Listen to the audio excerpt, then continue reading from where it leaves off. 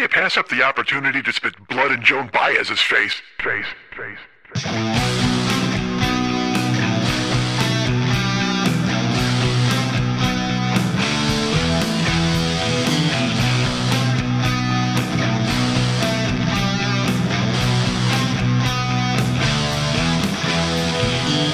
I'm so funny I inverted an epiglottis.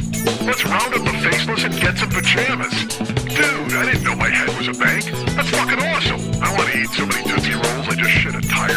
I jerked off with this towel so much it might be a surfboard. Mr. Schmidt is an entertainer, not a ghoul. Hey, what's happening, Mike Schmidt, 40-Year-Old Boy podcast. Now, I have a message out there for all Americans. All the Americans who are listening. Now, look, if you're a Canadian and you're listening, you can listen to this message as well. English people, do not take out your earbuds. Please leave your earpod vaginas plugged in. If you're in Brazil, if you're an Estonian, is that a country? That's like a person who works on your face, right? Isn't that a skin expert? No, that's an esthetician. Hi, I'm the oldest man alive. My brain works and my brain is mush. It doesn't even work. It's just my brain is fucking mush. I heard est and I said Estonians. And because here's what I said Estonians, and I thought of Est, and then I thought of Burt Reynolds pissing into a can that was tied to his leg, and I think it was semi-tough, as Jill Clayburgh tried to get him to listen to Est, or learn Est, or whatever the fuck it was. And then I thought of estheticians. That's where my brain went. And now maybe, you know what? Now that I think about it, it's not that my brain is mush. My brain just ping-ponged all over the goddamn place. There were too many possibilities. If your brain is mush, it sticks with just one thing. But the fact that I had three different possibilities there for Estonians, estheticians, and Est with Burt Reynolds fucking letting it go into a goddamn ankle flask. He had a tube and a catheter. Dude, I can't even imagine a catheter. I've had a catheter, right? I think I have because I've had surgery, but I didn't have like a sore cock afterwards because, I mean, I guess maybe it wasn't in there for very long just for the surgery itself. And also, I got to be honest with you, I'm not exactly remembering a whole lot about sore cocks. I mean, I've had sore cock before from overactivity, certainly. When I was a kid, setting records. And then as I got older, you wind up fucking 3-4 times in a day, and maybe that you get a little chafing, and that happens. But also when I got I wound up getting an, you want to talk about your Est? How about an STD? How about that? When I had that a million years ago for my Black History Month story, go ahead and buy year 2. And don't buy year 2. I'm having a Black Friday sale. Anybody who donates, how weird would that be? Did I even get to the message yet? I don't know if I did. Talking about Americans. Maybe. I'll bring it now. Here's the message. Because my brain is fried. I don't even know if I brought the message. I said Americans could listen and then everybody else. And then we got spun off into fucking Estonia. You Estonians, you estheticians, you Esters, you Aunt Esters. Go do me a favor, Aunt Esther. Aunt Esther's coming over here right now today, Thanksgiving Day. She's going to make gorilla cookies by smashing her face into the dough. And then she might give me one right across my lip, which I would not enjoy. I can tell you that. You got to take an ass whooping from LaWanda Page. She's a legend. If LaWanda Page shows up in full-on Aunt Esther costume, first of all, she's been dead for like 11 years. So if she shows up in full Aunt Esther costume, hide your jugular vein because she's there for delicious brains and blood. Not gorilla cookies. I can tell you this. If the zombie LaWanda Page shows up at your house right now dressed like Aunt Esther, she is not there to make gorilla cookies and make nice with you. No. Absolutely not. She's there to take a chunk out of you, pal. She's there to take you down to hell world with her. And you know what? No truer words have ever been spoken than this.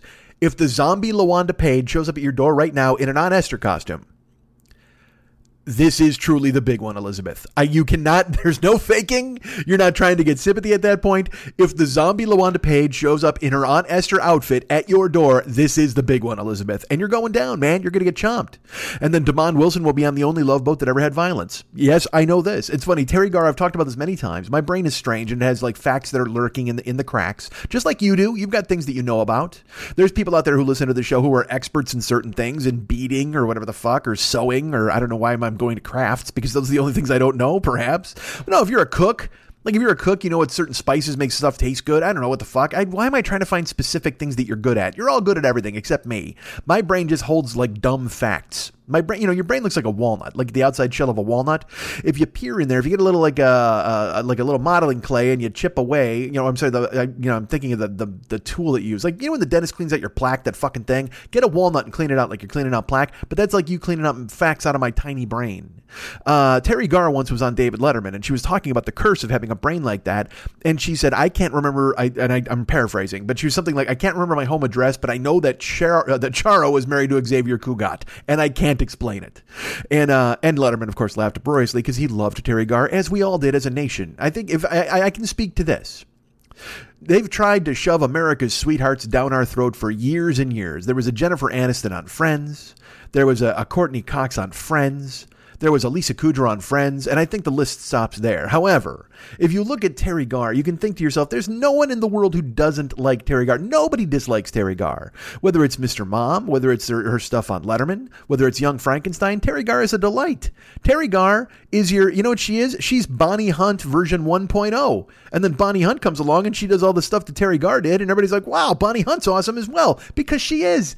Because she's funny and smart and interesting. And again, it's no surprise that Letterman loved Bonnie Hunt almost as much as he loved Terry Garr. But still at the same time, and look, I would love them both. You know, I'll tell you, there's all these people like bringing out podcasts, people like Never Not Funny had Rob Reiner on. And I see these people like they had Paula Poundstone on, other like Earwolf shows. Dudes, well, is Terry Garr still alive? Wait, she got the mumps, right? Didn't she get, or she got that fucking weird disease? Did she have Mick Mars disease where her whole skeleton fused together and they're going to wheel her around in a fucking dolly like Lecter? I don't know. I feel bad now. I shouldn't have brought up Terry Garr because she's the best. And I don't want to think about her fucking just lying in a hospital bed staring and crying. She could be dead too, as a matter of fact. Yeah, I'll tell you what. If the zombie Terry Garr shows up at your door in her outfit from Young Frankenstein, nice knockers. Oh, thank you, doctor.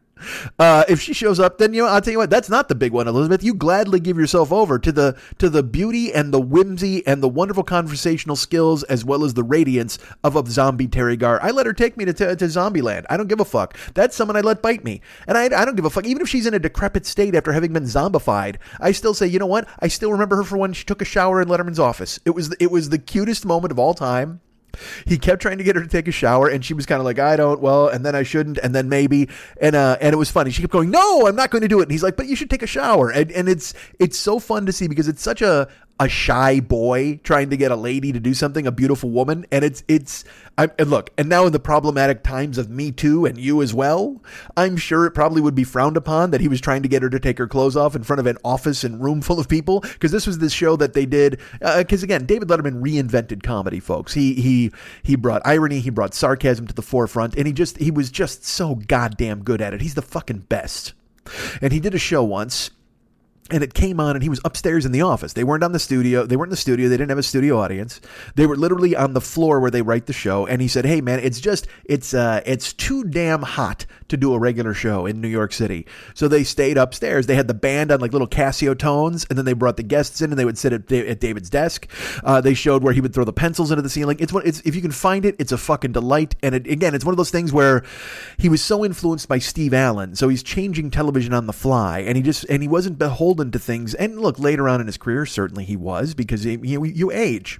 Things change. Maybe you're not prepared to lean into the wind so much when you're getting older. You're just like, all right, well, the wind's gonna carry me around, and I'm gonna make that happen. And maybe you rest on your laurels a little bit. That's fine. I will be willing to hear your argument for that. However, for the first 25 years of his career on television, you cannot argue with me. He was such an innovator. And even though you'll say, hey, he was aping Steve Allen, yes, but he picked up the torch and he took it so much further. So they were upstairs, and he said, it's just too damn hot to do a regular show here in New York City. So we're doing the show upstairs. And he has Terry Garr as his guest because, of course, she's a genius, a talk show genius who can adapt to anything. You know, when you would watch Carson and who would bring out Rodney Dangerfield, or he'd bring out these dudes he could just, that he could talk to, George Gobel, funny dudes who just didn't let anything fucking bother them. Well, Terry Garr was unflappable.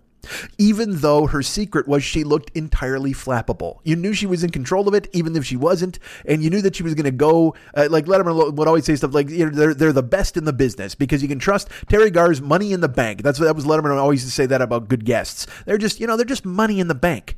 Terry Garr was money in the bank. You could have her down in the studio in front of 500 people, or you could have her upstairs with Letterman wearing a fucking t-shirt and throwing pencils into the ceiling, and she's going to be just as funny and deliver all of the bacon just as quickly and as efficiently as you would expect her to. She's money in the bank. So she sits down at the desk because if they're doing an unnatural show, you've got to have guests who can adapt, and he knows she can, and their chemistry's so good that she sits with him, and then he's trying to get her to take a shower, and she keeps just blowing it off, but in a great way. Like, she challenged him also. That was another thing. She wasn't just some cutesy, like, demure, like, she'd bust his balls right back and he'd laugh.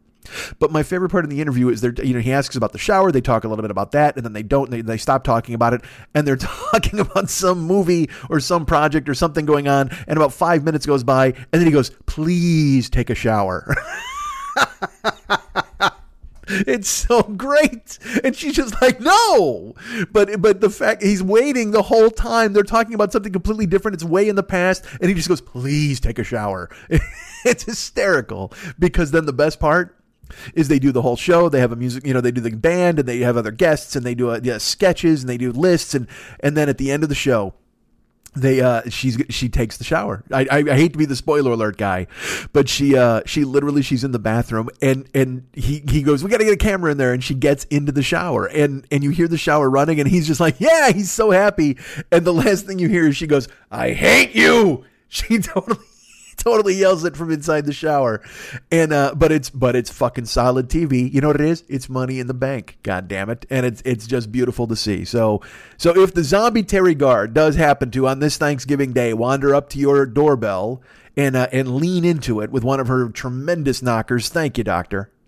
Go with her. Let her bite you. Let her take you off to zombie land, because you'll be delighted by whatever conversation you have with her on the way. And yes, certainly you're the undead now, and you are pursuant of flesh and blood to stay alive, and you're probably going to start falling apart and rotting while you're still on this earth, and that's fine, and your soul will not be at rest. But why would you want your soul to rest when the option is to spend eternity with Terry Garr biting people? Oh my God, are you kidding me? That's exactly what I would look forward to. If you told me that, if you're like, "Hey man, there's heaven, 72 fucking virgins and a bunch of grapes and whatever the else fuck that they got up there," or it's heaven. So you get up there and you're hanging out with fucking Jimi Hendrix and Kurt Cobain, and then you're fucking banging the shit out of every hot girl who ever died, and it's fucking fantastic. And I'd say, okay, what's my alternative? They go, well, the zombie Terry Garr could take a chunk out of you, and then the two of you would wander the earth together in pursuit of blood and flesh, while also having dazzling conversation. I got news for you. I'm opting for the latter.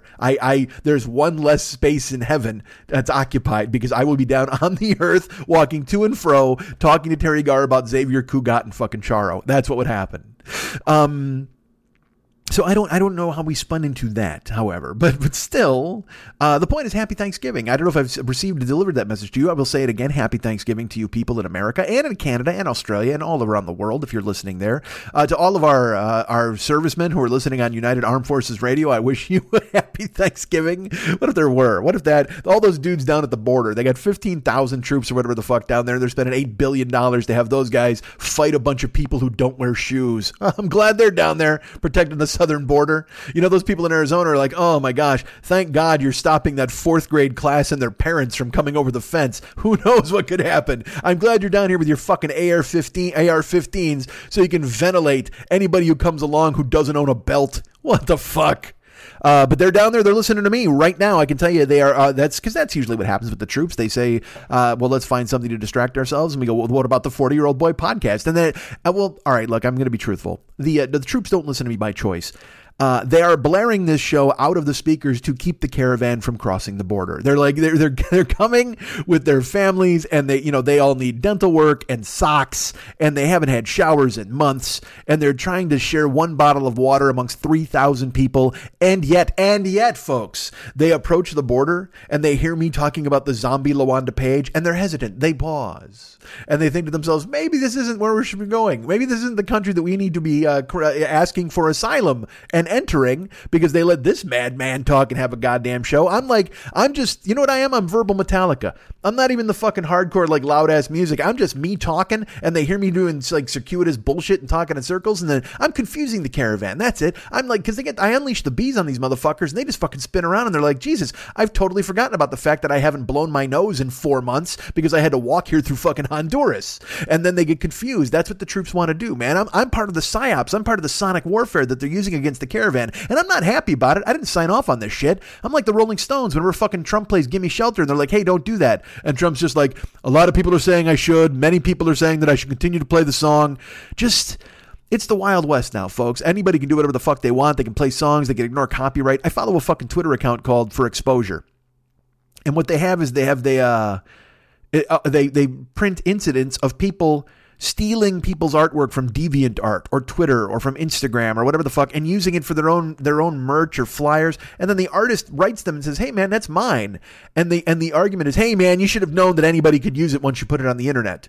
And holy fuck you, Sean Fanning. This is all your goddamn fault. Did you ever in your life think to yourself, man, I got to apologize to Lars Ulrich? I mean, because seriously, that fucking, now that we're seemingly Metallica heavy in this episode, but man, do you got to step up and apologize to Lars Ulrich and Metallica, because they were there. They said, man, streaming's going to fuck us. The piracy and Napster is going to fuck us and fuck everybody really in the long run. And everybody went, oh, fuck you, man. I like my free music. And hey, look, man, I've downloaded free music. I'm not going to fucking lie to you. I've watched live streams of fucking free sports and not paid for it. Absolutely. I'm not saying I'm fucking clean. And I'm sure you're going to say, well, then as an artist, you can't complain when fucking pilfers your work. And I mean, no, fuck you. I'll complain anyway. I mean, that's fine. But I mean, I put this shit out for free anyway, so it's not like anybody's pilfering it, quite frankly, unless somebody starts stealing shit from the Patreon and whatever the fuck. But man, if you're an artist and you're putting your stuff out on your site and then somebody just fucking comes along and ganks it, and then you go to them and go, hey man, cease and desist, that's mine. And they're like, LOL, man, whatever, you triggered? You triggered, bro? Well, yeah, I'm triggered. I fucking painted that. That's my hard work. And then that's that same thing where another thing that they have is people writing correspondence to artists and like, hey man, I need you to create a digital world for me with 21 characters, almost like World of Warcraft, but it would be a bunch of characters and I'll give you the names and then you can just kind of come up with the worlds and everything else on your own. And the person's like, all right, well, I mean, you know, here's my rate for that. You're looking at probably 5 weeks of work at $1,500 a week. And the guy goes, whoa, what are you talking about? I don't have any money to pay you. And then the artist is like, well, then why the fuck are you thinking you're going to hire me? And he goes, hey man, you put free artwork on your website all the time. I was like, yeah, to advertise my work. That's what got you in the door. And he goes, oh, I just thought it was for all of us. You know, you just wanted people to hire you to work. I mean, there's no reason you should get paid. And the guy's like, what do you mean? Why shouldn't I get paid? I'm an artist. And he goes, fuck you, man. Get a real job. You know, you want to fucking paint cartoons and get a, but in reality, you know, again, that person just offered, they wanted 21 different characters and an entire world created by that artist. What do they think the fucking person's going to do? Just go yes? And how do they think they eat? But unfortunately, everybody thinks art and commerce are separate. And they should be to certain extents, but at the same time, they shouldn't be. Because you know what? If someone's an artist, they should be paid for their work. That's how I feel about it, folks. How do you feel? Let's go to the phones. Line one. Lawanda, what do you got to say? You heard me! That was my Lawanda Page impression, and I'm going to be honest with you, I should probably edit it out because it was not good. But it was enough to scare away whoever was at my doorstep. I don't know if anybody was really at my doorstep. So happy Thanksgiving. I am pleased and proud for you to be tuning me in on a holiday. Maybe you're not. And I will tell you this. I wasn't sure. Well, I mean, I knew I was doing a show, obviously. But then Gio was talking to me the other day, and he's like, hey, man, you got to do a show. And I said, well, of course I'm doing a show. I'm recording until tomorrow or whatever. And this was Monday. I thought I was recording Tuesday, and then I did not because I had to drive yesterday. And then he's like, well, no, you got to do a show because there's a lot of lonely people on Thanksgiving, and they like to spend it with you. And I don't think that's, I mean, maybe that's true. I don't know if it's true the way he phrased it, but I get it. You know, there are a lot of people out there who might not have families or friends to gather with. I will tell you about one of them right now. Hi, that's me. I'm home. Actually, because today got away from me, and I'll tell you why in a minute. I might have to drive a little bit tomorrow just to hit a bonus if I don't get out tonight and go ahead and drive late. I think I'm going to try because I do not want to fucking drive tomorrow. I want to get up. I'd like to watch the Bears in the morning and then just kind of fucking chill in the afternoon and hang out. I might do a lot of social media stuff. Who knows what I'll do, folks? I just want a day off because God knows I haven't had enough of those in the past 10 days. I want some me time, man. You know what I need? I need some me time to get away from me. I've been with me for 10 days. I need a day from tomorrow. Oh, I know I'm going to see Bohemian Rhapsody tomorrow. I know that. I will be going to see a movie. I will be going out of the house to see a film, because I need to see that film, because I want to see that on the big screen. A lot of people have told me, they're like, hey man, it's very much, it's a really good, cool movie and it's a lot of fun. And I said, great. And then other people are like, hey man, it's like a VH1 biopic and you shouldn't fucking see it. And I'm like, nah. I mean, from the first trailer, I wanted to see it, and I wanted to see it on the big screen. It just seems like one of those movies, if you watch it in your house, you might as well just listen to fucking Queen CDs, right? I mean, you should just go ahead and see that thing loud and fucking proud. And with McLeod, maybe Dennis Weaver comes and sees it for you. He rides a horse, you two of you get off, you desaddle, you walk in there, and you check out that movie. And then you compare mustaches. You compare Dennis Weaver's mustache with Freddie Mercury's mustache. That's a Mercury McLeod battle. How's that work out? Mercury versus McLeod mustache? Mercury McLeod at 3M? That's right. We go 3M. We go a Mercury McLeod mustache battle. The 3MB. 3MB, isn't that from a show? No, I'm thinking of CMB, the Cash Money Brothers. That's right. And they fucked up some Scungili eating motherfuckers. As fucking Nino Brown will cut off your fucking ponytail, motherfucker. That's how it works. That's a Christmas movie, right? That's a Thanksgiving movie because Chris Rock comes along and they're giving away turkeys and he steals one and then he runs away and he tries to sell the turkey for $5 because he's a junkie in that movie with crazy white lips and it's horrible. So we were talking about the day. So I'm gonna have to drive tomorrow a little bit, and I don't want to. I would prefer to be off. But fuck. Now how did the fuck did I lose where I was? It was I said Happy Thanksgiving, and then I spun off and talking about Gio. He said there are lonely people who want to hear you on Thanksgiving, and I good for him. And I'm alone myself. Here's the thing. I'm spending the whole day with me. I don't know about you guys, but I'm certainly spending the entire Thanksgiving day with me. Today, I was going to drive today and try to catch my bonus. So I was for sure not being able to do anything yesterday. And also I went out today because I got away from my apartment because I went to the gym early, but then also I had some, I was going to record earlier today. I was going to record yesterday, Tuesday, but I had to drive, and then I was going to record today, but then, because it's the holiday, I don't know if it's because of the time off or family gatherings or holiday. I don't fucking know. But my neighbors on either side of me, and that one, of course, would be I'm going to call one of them Lou the racist bartender, and I'm going to call Bedsheet Bob. That's who's on the other apartment. Why do I call him Bedsheet Bob? Well, because he has a gigantic white. From what I've seen, I've only been able to peek in a window occasionally because they keep their blinds closed, and honestly, far too often for me. And you open those fucking blinds, I need to see what's in your house. No, I've peeked as you walk by. You look at somebody's house, and they have a gigantic, it looks like a drop cloth on their wall, and that's where they play video games or they watch soccer or they watch TV. They don't have it doesn't look like they have a television. It looks like they have a fucking projection screen. And so I'll call them Bedsheet Bob. So I got Bedsheet Bob next door. I got Racist Lou. And they are home.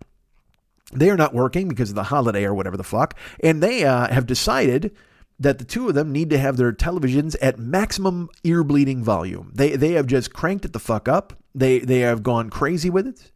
And so I don't know if you can hear it in the background, but I certainly can hear it. And again, like I said, the best part is one of them is watching like explosion movies and one of them is watching Fox News. Because that's what you want to tune into for the holiday, right? Don't you want to get in tight with Trump pardoning turkeys and whatever the fuck else they're going to scare you with this fucking couple of days? I need to hear more about that fucking block of wood they've hired to be the new attorney general. They haven't even really hired him. They just said they said it. They didn't even appoint him. They just said, yeah, he's the guy. He's the acting AG. And nobody fucking approved it. They didn't even fucking throw it to the Senate. And Trump's just like, yeah, so what? And again, that's what I'm saying. Decorum is finished. People just steal artwork. People just hire dudes and don't look for approval. This week, like Trump is like, hey man, I'm going to write my responses to Robert Mueller. And they're like, all right, great. And what if Mueller subpoenas you? And Giuliani's like, yeah, we probably won't. We won't cooperate. And what does that mean? I mean, like nobody ever follows up with like, well, then you'll probably go to jail. Is that okay for all of you? You don't mind going to the fucking Gray Bar Hotel with fucking Tekashi 6ix9ine and the rest of these other motherfuckers who dumb things and wind up in fucking jail? Do dumb things, not dumb things. They dumb things. Yeah, you know what you do? You dumb things. You wind up in jail. That's how it works. Tekashi 6ix9ine is in jail, folks. I don't know if you've heard this. It's a terrible Thanksgiving. I was going to say it was a Christmas miracle that he made it to Christmas, but instead they pinched him around Thanksgiving and the man's in fucking Gen Pop in Brooklyn. And then of course most people are like, ha, he's going to get raped because that's funny. God knows that's really funny in this country. All right, I got to shut up. Fuck, what am I doing? I'm spinning off. It's a holiday. Nobody wants to hear me bitch and moan about that kind of stuff. Even though I'm not really bitching and moaning, I'm commentating. That's what I'm doing. I'm giving you a commentary. And I'm also doing whatever I can to speak as quickly as I can and as loudly as I can to drown out fucking explosions on one side of me, cannons to the left of me, propaganda to the right of me. I don't know what's happening. All right. But so I'm alone, man. I'm here on Thanksgiving by myself. I don't know. Like I have some brisket. I might cook that up. I've got some turkey, I think, but not like, here's another thing. Get this, motherfuckers. I thought about cooking myself a turkey with stuffing and all that kind of stuff. I'm like, all right, man, you know what? Because I love the leftovers. That's the best part, dude. When you get the fucking Thanksgiving leftovers, when you make a fucking turkey sandwich on like white bread with salt and mayo. Oh my God, is that white trash delicious? It's so fucking fantastic. Love it. Huge fan. And some stuffing. If you want to, people put stuffing on their sandwiches. Not me, man. I like stuffing on the side in a bowl with some leftover gravy and then the sandwich itself. I separate the two. And I'm not one of those fucking idiots who's like, my food can't touch. I don't give a fuck. I'll make a Dagwood sandwich out of anything. But I like the stuffing separate from the turkey sandwich. Turkey sandwich is on its own, man. It's turkey, it's salt, it's mayo, and it's on like the softest white bread you can fucking find. And look, you can have it on a multi-grain, you can have it on a 7-grain, you can have it on a 10-grain. Fuck, you can put it on a 12-grain if you want. Buy that fucking murder bread I told you about. Go ahead and throw it on there. But I like it on the softest white bread. And I'm not talking about a Wonder Bread or a butternut. I'm talking about going to a bakery and having them slicing you a big old loaf of whatever the fuck they cooked up that day. The kind of stuff that's so fresh it goes bad in a day. That's the thing. It's like I wanted to get some pumpkin pie because you know me. You all know I love the dome, the Cool Whip dome, where I bury some pie inside of it and you can't find the pie for like 4 days. You're just clawing through Cool Whip. Like it's like the fucking pie is just stranded like miners in a Thailand well and you're just trying to dig through the fucking Cool Whip, hoping to save them before the shit hits the fan, before they drown in that delicious fake dairy confection. And I'll put Cool Whip on anything, but mainly on pie. I got to be honest. Pie and pussy. That's your top 2 Cool Whip choices. And then after that, you figure out where you go with it. I mean, maybe pork chops. It doesn't all have to start with P, but my selection so far, Cool Whip, pie and pussy. I'm going to tell you, those are the 2 best things. And I don't know if Cool Whip wants to take that as a slogan. I'm sure they'll just take it because, again, like I said, it's the fucking Wild West. People will just steal it. Pie and pussy tastes better with Cool Whip. They pay me, motherfuckers. Pay me, Bird's Eye or General Mills or whatever one of the 4 food companies that exist who owns fucking Cool Whip. So I was going to buy turkey. Like I have some, here's the thing. I have brisket. I have ground turkey. So I was going to make a real turkey. Okay. As I've mentioned. And sorry, my brain's all over the goddamn place. I was going to make a real turkey. And this week my oven doesn't work. Like I was seasoning my cast iron skillet and I turned my oven on to broil and it doesn't go any higher than like 200 degrees. It's just, so I mean, I'd be cooking a turkey for about 4 fucking months if I went ahead and used that. So I didn't get to talk to my manager. Besides, even if I would have talked to her on Monday, I'm sure they wouldn't have had it fixed in time for me to do whatever. And I get a feeling they're going to have to replace this fucking oven. Again, everything's about to hit the same clock. Remember I told you, calm down microwave, had to get a new fridge. This stove has been here since I got here. And it might have been here for the lady who lived before me, who I told you was also here for 30 fucking years. I mean, because this is an old school fucking oven. I mean, it doesn't even say oven. It just says firebox. Does that mean anything to you? That'll tell you how old this fucking thing is. So I was going to cook a turkey. Like I thought about, making one because I cooked a turkey a couple of years ago. I don't want to get into that, but I loved it. And I really enjoyed it. I had a great time. But again, also that was with other people. It was a thing where you shared it with others. If you do it for yourself, you can be kind to yourself and that's fine. But at the same time, when you're making a fucking turkey, you're just like, you would prefer to share it with other people.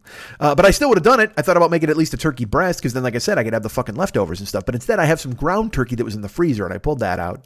I got some brisket. I got some cauliflower rice. I've got, I think I'm going to make I might make some box mac and cheese, which sounds terrible, but I love Kraft mac and cheese in a white trash way. Because this is just the total, I'm going to have to buy jarred gravy. Oh my God. I'm making this sound fucking sad as hell. Alone with jarred gravy. Hey, can you think of another phrase that says anything worse about your Thanksgiving? Alone with jarred gravy. And what's happening here? Yes, you're damn right it is. But it's not that bad. I'm not upset. I'm not sad. I don't want to make it sound like that where I'm like boo-hoo lonely. I mean, would I love to be with other people? I would. It would be fantastic.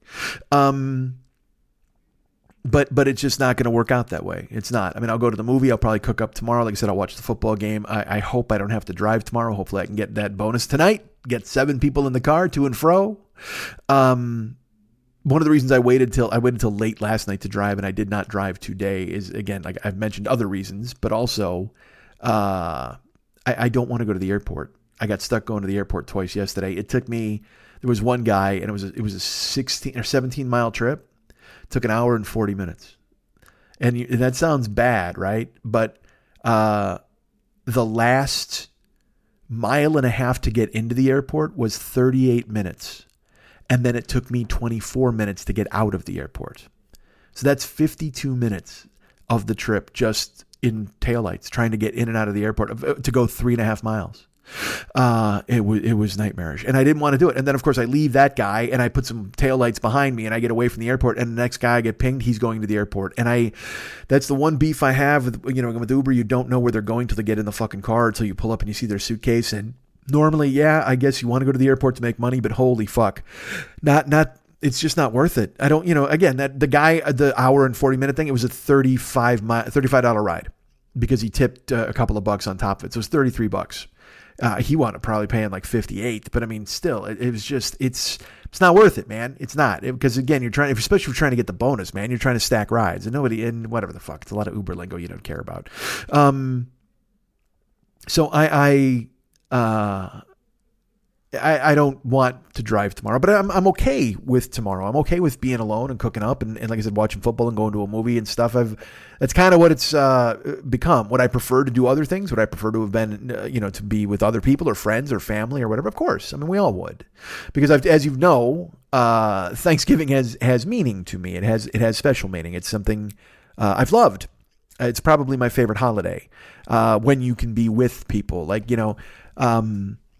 Karen and I, we had a Thanksgiving here once, and a Friendsgiving type of thing. And people came over and we played. Some people came over afterwards for pie and dessert. Some people came over for actual dinner.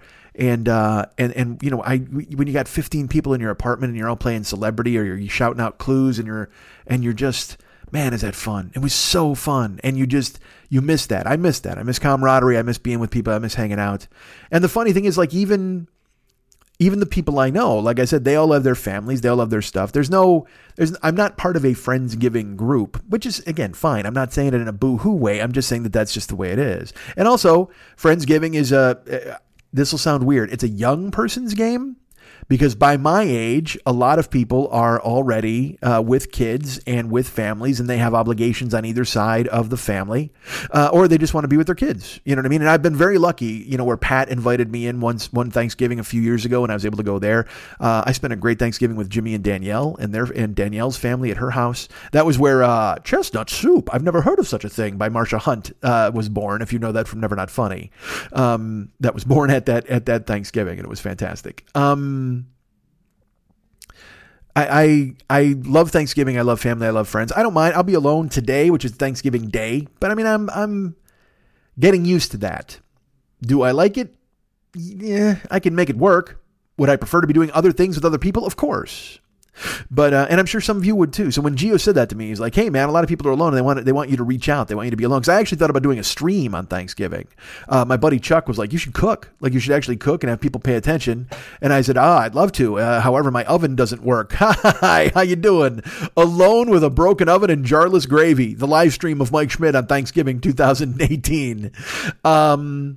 I know I'm making it sound silly or bad or whatever the fuck, but it's not. It's truly not. And I'm not saying that in a convince myself way. No, it's really great. I like burned turkey and football. I mean, that's bullshit. I'm not doing that. I'm not the fucking SpongeBob meme bent over with the fucking all caps and some caps.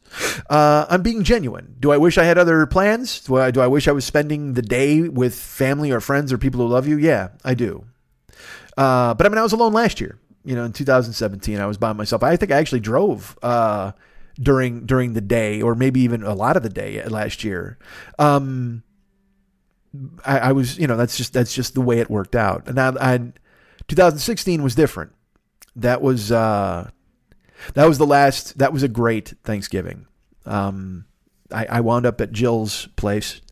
It's funny because we had split up for the millionth time in Denver in September, and I was like, that's it. I'm walking away. I can't do this. We're done. I'm not, all this bullshit. I walked away and it wasn't bullshit. It was just, I had to. And then that lasted 2 months, and then I was sitting in my house and I was sick. And this, I did the show where I was like, hey, I've reached out again to Jill and I'm seeing her again because I was so wiped the fuck out. I was sick, and you're never more alone than you are when you have 103-degree fever and you're sick and there's nobody there for you. There's nobody to put a compress on your head, or to stroke your hair, or to make you soup, or to bring you orange juice or medicine, or to even ask how you are. I think that's probably the hardest thing, is if someone doesn't ask how you are. That's, you can, and when I hide in my apartment, I bring that upon myself, because people don't check on you. People lose you. And look, man, I'm not 75 fucking years old. I can go out, I can see people, I can do whatever the fuck. But your brain can trick you, you know. And I say this because some of you right now might be alone for this Thanksgiving, but you're not alone, man. You got social media, you got friends. Text me, call me. Don't call me. But still, I realize now that I was talking about this in a way that I thought was going to be convincing. And even though I am convinced, I'm not trying to convince you of something, but what I guess I didn't want it to sound like, oh, boo-hoo, you guys are alone and I'm alone and boo-hoo. And I don't mean that, but because in 2016, when I went to Jill's, you know, I reached out to her on Halloween night, I think it was. It was Game 7 of the World Series. I told you I was sick and I'd been sick for days, and I reached out and we wound up talking and then having an accord. We texted all night, and then I wound up seeing her, and then she's like, will you come here for Thanksgiving? And I said, I'd love that. And I went there and we cooked, man. And that was, I mean, I made a turkey. You know, I made a couple of turkeys with her at her place, but I mean, this was, you know, I made a turkey at her house. I made, I have a recipe for fantastic meatballs with like pork shoulder and veal and beef. And we cooked for her and her kids, and then they came over for dinner, and it was family, man. It was that thing where, you know, this show is notorious for Smells Like Thursday. And that was in the beginning of the show. I did a show, and I was pissed because I woke up and the house just like there was no cooking being done. Like I wanted to wake up to family and great smells and food and camaraderie, and Karen had gone out for the day and I was alone, and it just smelled like Thursday, and it drove me crazy. And I know how selfish that is, and I know how selfish it sounds, but at the time, you know, I mean, the show is called The 40-Year-Old Boy, and I mean, even now, I mean, I can be selfish. We know this. This is a lot of talking in circles, I bet. But it means a lot to me, you know, Thanksgiving. I just the warm house, warm smells, people you love, and being able to be close to them. And I'm doing a disservice to those of you that are alone that are paying attention to this. I hope I'm not leaving you in a lurch or making you sad. I don't mean to do that. I mean to say that you can overcome and get over that. You know, even though like I said, when I was at Jill's, we cooked, and then, you know, you go to the couch, man, and then, you know, someone's head is on your shoulder, and it's warm, and, you know, you're watching football, or you're just hanging out, whatever you're doing, even in the silence, even to hear somebody sigh contentedly close to your ear, that's very hard to replace. And you find yourself thinking about it later, and even in as days go by, and weeks and months and years, and then eventually, you know, you die. No, I'm teasing. Those are things that you miss, and those are things that are never far from my mind. You know, that you know, I could always count on waking up and seeing Karen and knowing that things were going to be, you know, we were going to have a family Thanksgiving. That was going to be great. You know, I've learned a lot about myself in therapy in the past 5 years. I've learned that I'm constantly in pursuit of a childhood ideal that I did not have. I may have had it piecemeal, but I never had it. You know, you want to talk about the whole fucking Norman Rockwell and the perfect existence. And look, nobody's had that fucking thing. But, you know, I had a one-parent household, and my mom was busy all the time. And so I was kind of alone and raised myself. And maybe you know, I didn't feel as loved as I should have. And maybe that's why I constantly seek it out now. Who knows, man? I'm learning. Like I said, I've been pretty self-aware my whole life. But then to peel the onion even more and go down and find out a little bit more about who you are and why, that's weird. It's revealing. And it makes you happy because you go, oh, okay, there is a reason for this. But what you have to do is you have to care enough about yourself, and you have to love yourself to make it work for you as you get older, to try to fill in the gaps you've always had. And that's a struggle. And I don't know if it's a struggle for you guys. I know it's one for me.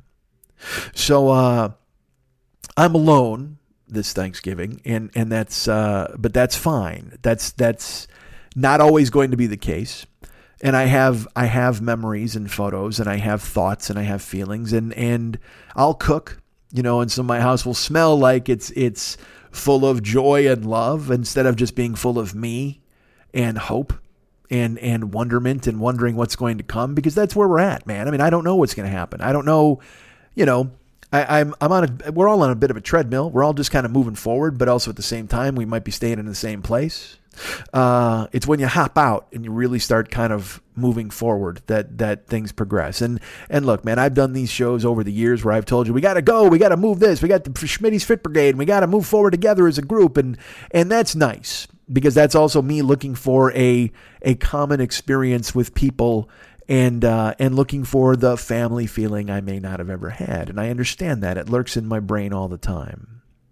You know, when I did that Thanksgiving at Jill's, I can still see it. I remember it. I remember waking up that morning, and, you know, I had to cook the turkey. So I wanted to. I didn't have to. I wanted to. I wanted to cook everything. I wanted to see her face. I wanted to see the kids' faces when they ate amazing food that we created. And then, you know, afterwards when we hung out and we say, you know, it's a feeling like no other to be embraced and loved. And we all know this. But I say to you, if you are alone today on this Thanksgiving, like me, accept my long distance embrace. Know that you are loved. Know that you are appreciated. Know that you are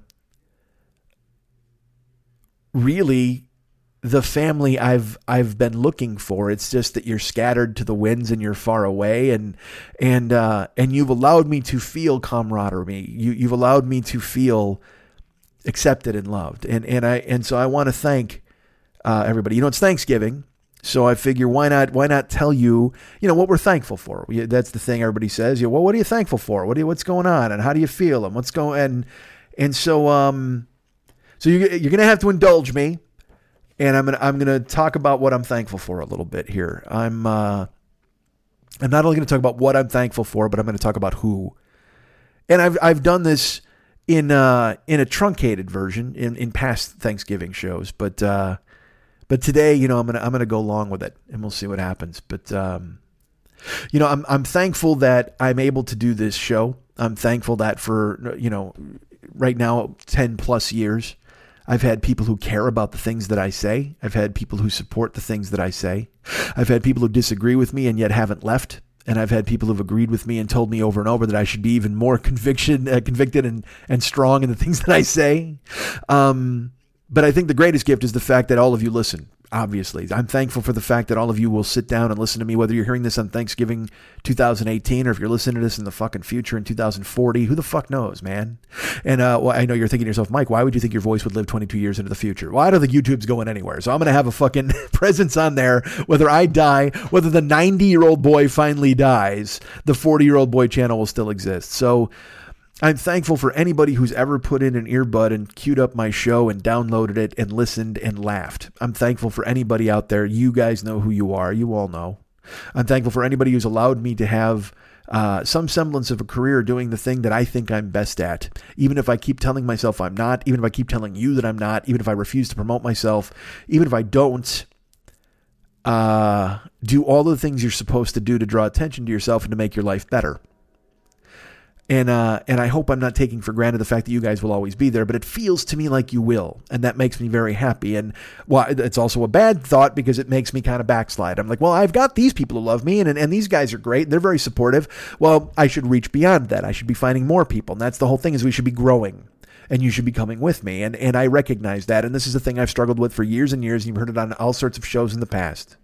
But I'm thankful that you've listened to me bitch and moan and whine and complain about myself not being more than I should be, and yet you've stayed to keep me as big as I am, if that makes any sense. Even though I'm not big, but I mean, but the fact, I mean, I will tell you this: whenever I tell anybody new that I have a podcast, you know, they get that eye roll going because there's fucking 8 billion podcasts, and then I always say I'm in year 11.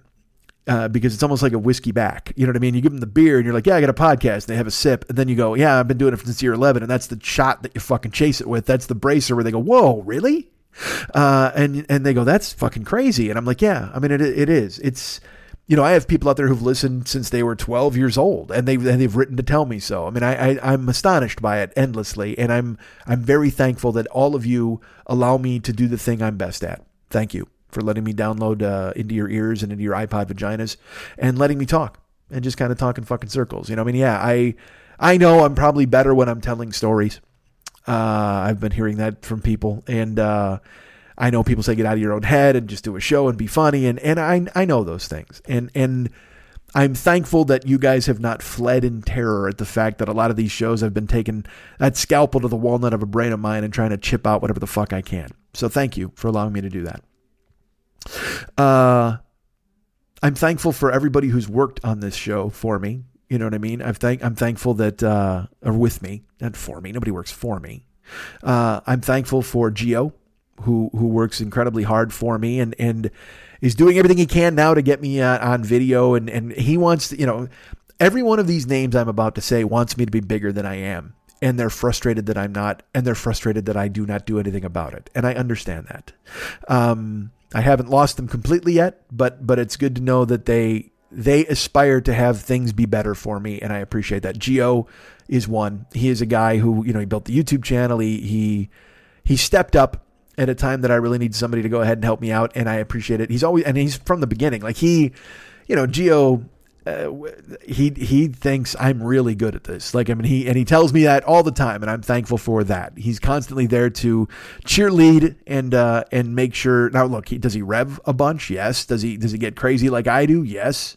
Can he be petulant like me? Certainly he can. But at the same time, I recognize that kind of behavior, and we're always able to work through it. So I'm thankful thankful to Gio for his patience and the work he's contributed to the show. I'm thankful for Ryan, our good friend Ryan Dirks, who does all of the web stuff, because this is a dude I haven't paid him anything that he's been worth. I mean, this guy has just gone ahead. He works a real job, has a farm, has a family. And then when it's time to redo the website, I contact him and he's like, yeah, man, I want to. He just wants to do it to help the show. And that's astonishing to me that he would step up like that, but it's really cool and I appreciate it very much. So I'm thankful for Ryan for being in my life. I'm thankful for Jimmy Pardo and Matt Belknap, because if it's not for them, you probably don't know who I am. A lot of you, some of you may have come in after the fact, but I mean, I don't know if I would even had the chance to do my own show without being on Never Not Funny for a year. And have we had problems? I've never had problems with Matt. Matt and I get along fine. Jimmy and I, we butted heads here and there. Certainly at the end of my run on Never Not Funny, things were not good.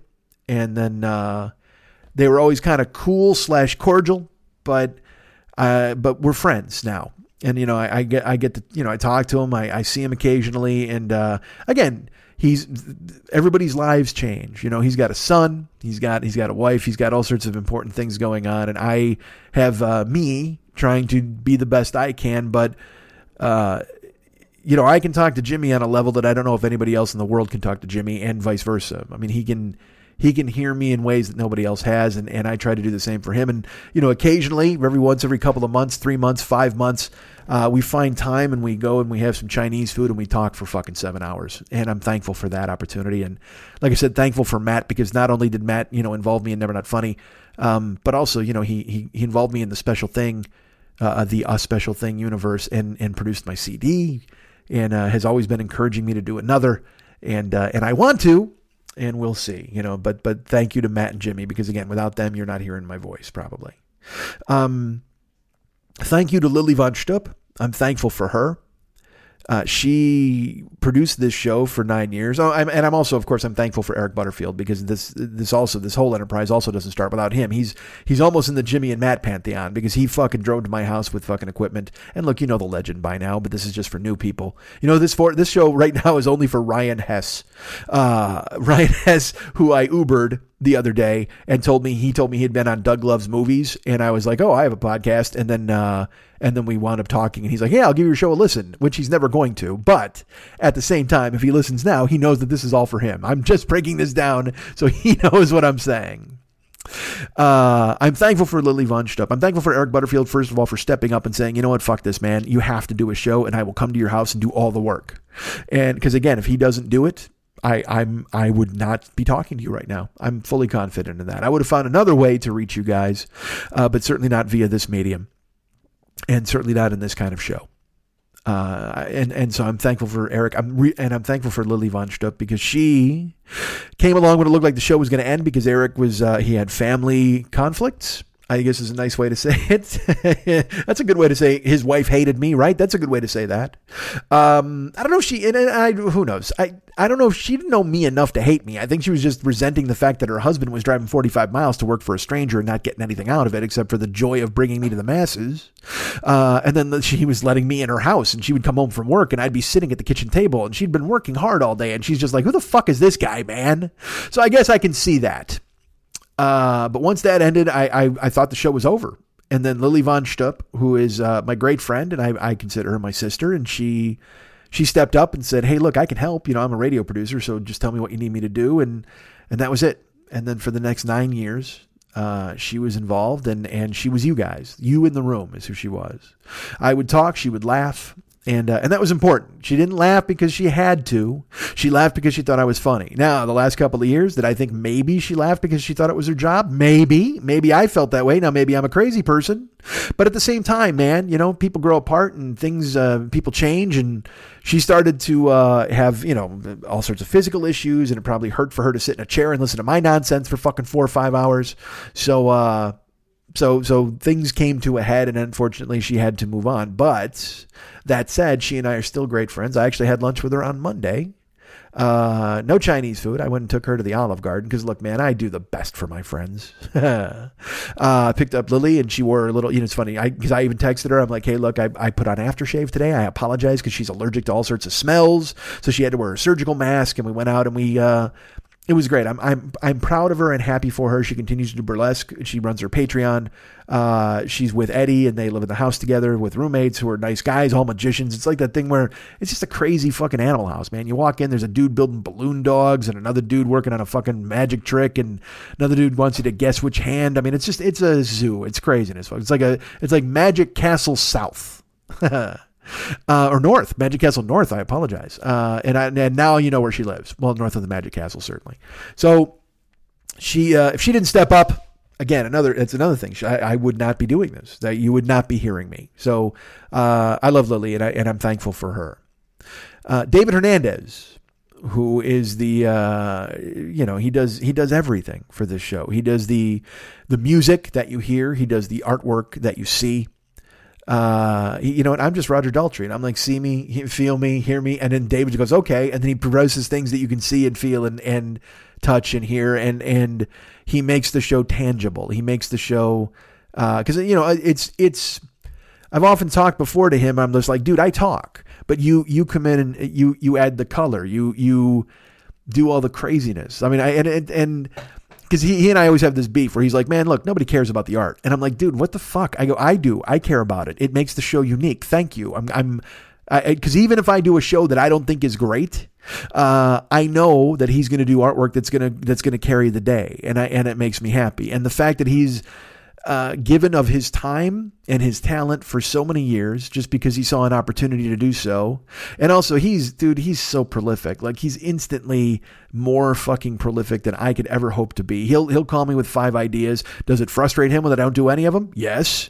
Does it leave him in a lurch where he's just like, hey man, I got this idea and then this, and let's do this and that and that. And I'm like, yeah. And then I hide in my apartment for 4 days. Yeah. I mean, that leaves him frustrated, I'm sure. And I'm glad he hasn't completely walked away up to this point. You know what I mean? Because you can just throw your hands up and just go, yeah, I can't help you anymore, man. If you're not going to help yourself, I can't help you. But he's hung in there, and he's stayed with me. And I mean, this guy's been my friend for 37 years. I mean, that's crazy. I mean, I always, whenever you speak in these giant numbers, this show's been on the air for over 10 years. We're into year 11. That's crazy. The fact that I've known David for 37 years, that's crazy. I thought of this in the car the other day. I'm driving. In 9 years, I'll be 60. Not even 8.5. In 8.5 years, I'll be 60 years old. What the fuck? Oh my Christ. Just get me some fucking Metamucil and a bowl of fucking porridge. God damn it. That makes no sense. And I know you think to yourself, well, that's 8.5 fucking years. Dude, I was just 50. I mean, like yesterday. It fucking flies. When you're old, you don't see it coming. It just, I'll tell you what, that's a good reason I'm alone on Thanksgiving tomorrow. So I can, maybe slow things down as I sit in my apartment and hope the time doesn't go so goddamn fast. Because man, 9 years, 8.5 years, I'll be 60 years old. Now, at the same time, will I still be talking to you guys? I hope so. I hope it'll be on a, maybe from a stage or from a larger thing, or maybe from, and fuck that. I'll have YouTube. I will always have this. I'll control this. I own this. I own this motherfucker. If I get hired to do other things, that's great. But I mean, this is for me and you. This is, Wu-Tang is for the children. This is for me and you. So I'm thankful for David. I'm thankful that David cares enough and sees enough value in this show to stay involved to the extent that he does. He gives artwork. He does music. I mean, like I said, I'll just get a fucking song in my email, and I'm like, God damn it, that's just beautiful. I mean, and I love him, and I love the fact that he steps up, and I'm thankful that he's in my life and he cares enough to participate. So I definitely thankful for David.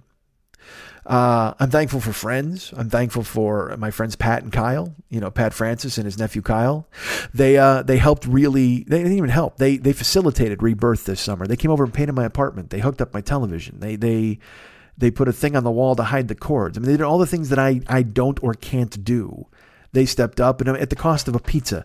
Literally, I mean, that time I went out to drive all night, and then I came home and they had finished the apartment without telling me.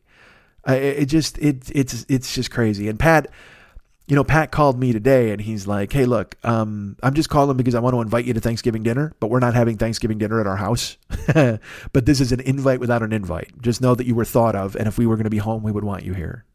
And, I just got out of the gym, so I'm trying not to cry in the car because somebody reached out to me like that. It made me very happy. And because Pat is an amazing person. He's a fantastic friend. And he's also very talented in his own right, works really fucking hard. I mean, you go listen to the Rock Solid podcast. If you haven't heard it yet, go subscribe. He gets guests that you wouldn't imagine any normal human could just get in an office in Sherman Oaks. It's crazy to me. I like when he got Sammy Hagar, he got Rick Springfield, he got these people, and I just marvel at it. Susanna Hoffs. He just had fucking Ann Wilson from Heart. Or did he have Nancy? I think he had Nancy Wilson. I apologize. He had one of the Wilson sisters. He had the fingers, not the mouth. Does that make sense? All right, there you go. He had fingers Wilson, not mouthy Wilson. And I don't even know if that show's come out yet. But I mean, dude, he's such a hard worker in his professional life and his personal life, and he's a kind-hearted man who would do anything for his friends. So I'm grateful for Pat and Kyle. Who is his nephew, may as well be his son because he has every good trait that Pat also has. And I, it's funny, when I first met Kyle, I was like, well, this kid, because he is a kid, he's like 22 or whatever the fuck when I met him, maybe 21. And I was like, well, who's this guy? He's going to start hanging out at poker and all this. And then you realize, oh, he's funny. Oh, he's smart. Oh, he's quick. And he's genuine and he's kind, and he asks how I'm doing, and he tells me how he's doing, and I'm proud of him. I've kind of watched him grow up a little bit here, just in bits and pieces, and now he's engaged. He's got Marissa in his life, and so I'm proud, and I'm thankful to have Kyle in my life as well as Pat. As far as personal stuff, I mean, these are friends and people I love and people I know. I mean, I'm thankful for Mike Siegel. I'm thankful for Paul Gilmartin. I'm thankful for all of the guys in the UN of Evil, who have stepped up. I'm thankful my friend Murray Valeriano recovered. He had heart surgery this year, and I'm thankful that he turned out to be all right because he's a good guy. And, and that's scary. You're young. You got a kid that you're just like fucking 4 or whatever, and you end up sick like that. That's insane. So I'm thankful that he made it through.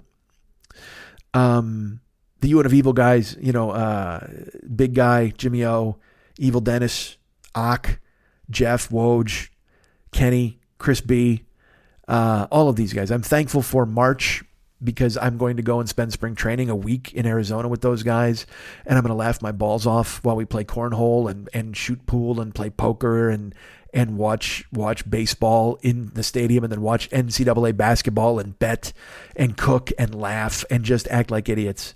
And if I could do that, I mean, I would love that frat house atmosphere I would live with those fucking guys. It'd be great. Now, would they live with me? Of course not. They have no interest in that, but I'm thankful to have them in my life. And I'm thankful for that 1 week a year when I'm able to get together with them and we can all just do, and Eric too, Eric E-Man will be there. It's just to have all of us together. And it's just fantastic. And I'm thankful too that Jimmy O is in my life via, text. I get to talk to him. I'm thankful whenever I get a group text from those guys. It reminds me that I'm part of another family. and that I'm part of a brotherhood that's been around for almost 40 years now. And the fact that we're still all friends and some of us still like one another, that's amazing to me. And I'm thankful for that. And I'm thankful to say that I love those guys and I'm happy that they're in my life. Like I said, Siegel and who always reaches out to me to see how I am. Paul Gilmartin, same thing. I don't see Paul nearly enough, but he always reaches out and asks how I'm doing and what I'm doing and where I'm going. And they supported me. Like when they came to live shows and this will sound, I don't want it to sound arrogant, but I mean it. I'm thankful that they recognize my talent. Because sometimes you can just be friends with people. Like, I love Mike Siegel. I think he's a great joke writer. Same thing with Paul. He's a fucking fantastic stand-up and a brilliant joke writer. And I love that they reflect that upon me and they feel the same way. And that's I'm honored by that. And I'm thankful to have them feeling, because again, I respect them so much and I think they're so talented. The very fact that they would keep me in their inner circle and be friends with me, I mean, that's a gift. So I'm thankful for them.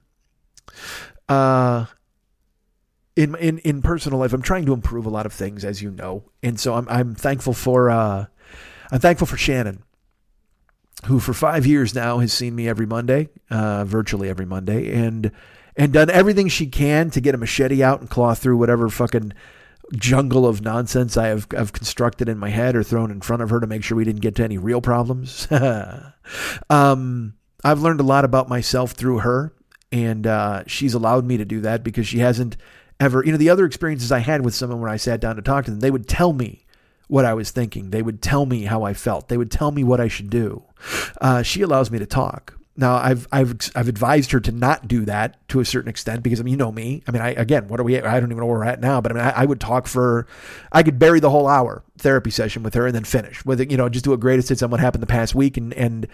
But I try to do real work in there and I tell her, look, jump in. If you see something you want to pursue, if you want me to stop, if you see me going on some road where I'm venting or talking about that. And she goes, well, it's all part of it. I go, I understand, but you got to grab me sometimes and shake me to keep me out of doing that. And she's like, all right. And she has done that. Because she's like 5 feet tall. She's very young. Certainly compared to me, she's young, but she commands the room with me. And I appreciate her doing that for me. So I'm thankful to have Shannon to talk to. And I'm thankful for John, my trainer at the gym. Have I let him down a little bit? Yes. I've let you guys down. I've let me down. I've let a lot of people down over my life, and I continue to do so, and I'm trying to stop. But John never judges. John is just a really good person who really wants to help people, which you don't find a lot. People have ulterior motives, a lot of clock watchers, a lot of, well, let's get this over with. And also it's very easy for him to give up on me because I've given up on me a lot of times. If I'm choking down chocolate bars or I'm eating fast food or I'm not doing cardio, it would be very easy for him to go, well, dude, you're fucking wasting your time and your money. But he doesn't see me as a dollar sign. He doesn't see me as a paycheck. He charges me, basically a rate that's different from his other rates because he knows who I am, but he's been seeing me for 5 years and he knows I'm not going anywhere. And he wants to help me. That's another thing. Like Richard, when I first started seeing him, John wants to help me. He came to me today and I was pleasantly surprised. He goes, all right, man, in December, we have to up the intensity here and we're going to start doing this. And he had a plan. After 5 years, he doesn't have to have a fucking plan. And this guy's got, training clients at 2 different gyms. He's got he manages an apartment complex. He didn't have to take that time for me. He sees me 3 times a week already and he could say, well, that's enough. But instead on his off hours, he came up with a plan for what we're going to do starting in December to meet the goals that I have. And I'm thankful that there's somebody out there who cares enough about me to step up and do that for me. So I'm thankful for John. And now I'm going to do this, and I will do my best to not get completely hung up. And I'm going to tell you that, well, just fuck it. You know who I'm thankful for? I'm thankful for Dave Fogerson, who listens to this show, and he always interacts with me on Facebook, and he's interacted with me on Twitter as well. And every week I know he listens because he's current. He says something that's relevant to what happened that week.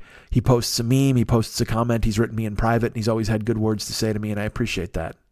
I'm thankful for Dave Trebilzi, who's contacted me on Twitter on occasion just to tell me how much he loves the show. He loves listening. He offered me to, I believe David was the one who wanted me to come to his forge in Illinois and bang out a knife when I was watching Forged in Fire. And he said, it's always open to you. If you want to do it, you let me know when you're here and we'll take care of it.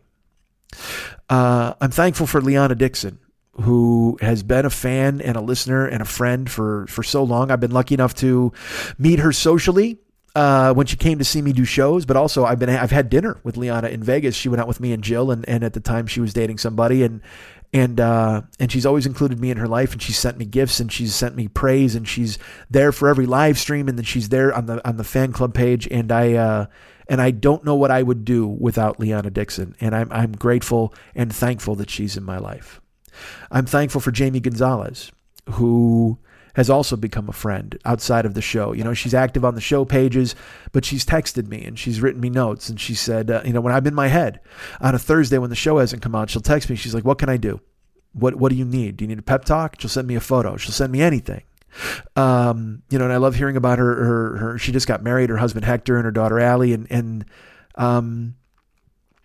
she's always there if I need something. She said that. She's contact me. And I don't abuse the privilege, but whenever I'm in my head or whenever something's up, she'll contact me, and she'll contact me just to talk football. She'll contact me for any reason. And I can't say enough about Jamie Gonzalez. So I'm thankful that she's in my life. I'm thankful for Stephen Mudd, although it might be Stephen Mood. I don't know how you pronounce Stephen, but Stephen's in Sweden and he runs me on Snapchat all the time. And he sends me like a little Schmitty. Because they have emojis on Snapchat, but then they have little characters, and he's made a guy who looks like Little Schmitty, and he always has him in weird adventures. I'm grateful and thankful for Stephen Mudd contacting me from overseas and staying in my life. I'm thankful for Tom Herbertson, who I met via burlesque.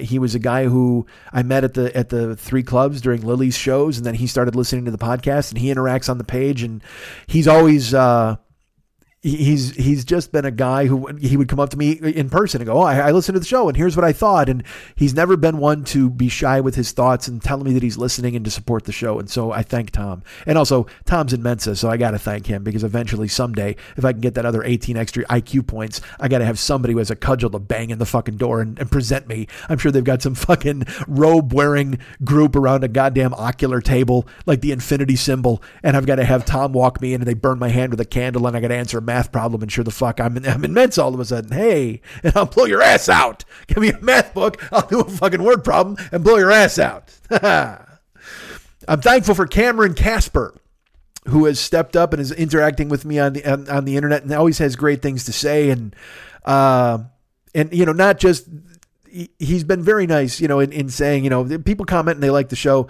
but also for him saying that he's amazed at my storytelling availability. I took a screenshot of it. He's like, I'll never not be amazed at how good of a storyteller Mike is. And those words mean something to me very much. So I'm thankful that Cameron Casper stepped up.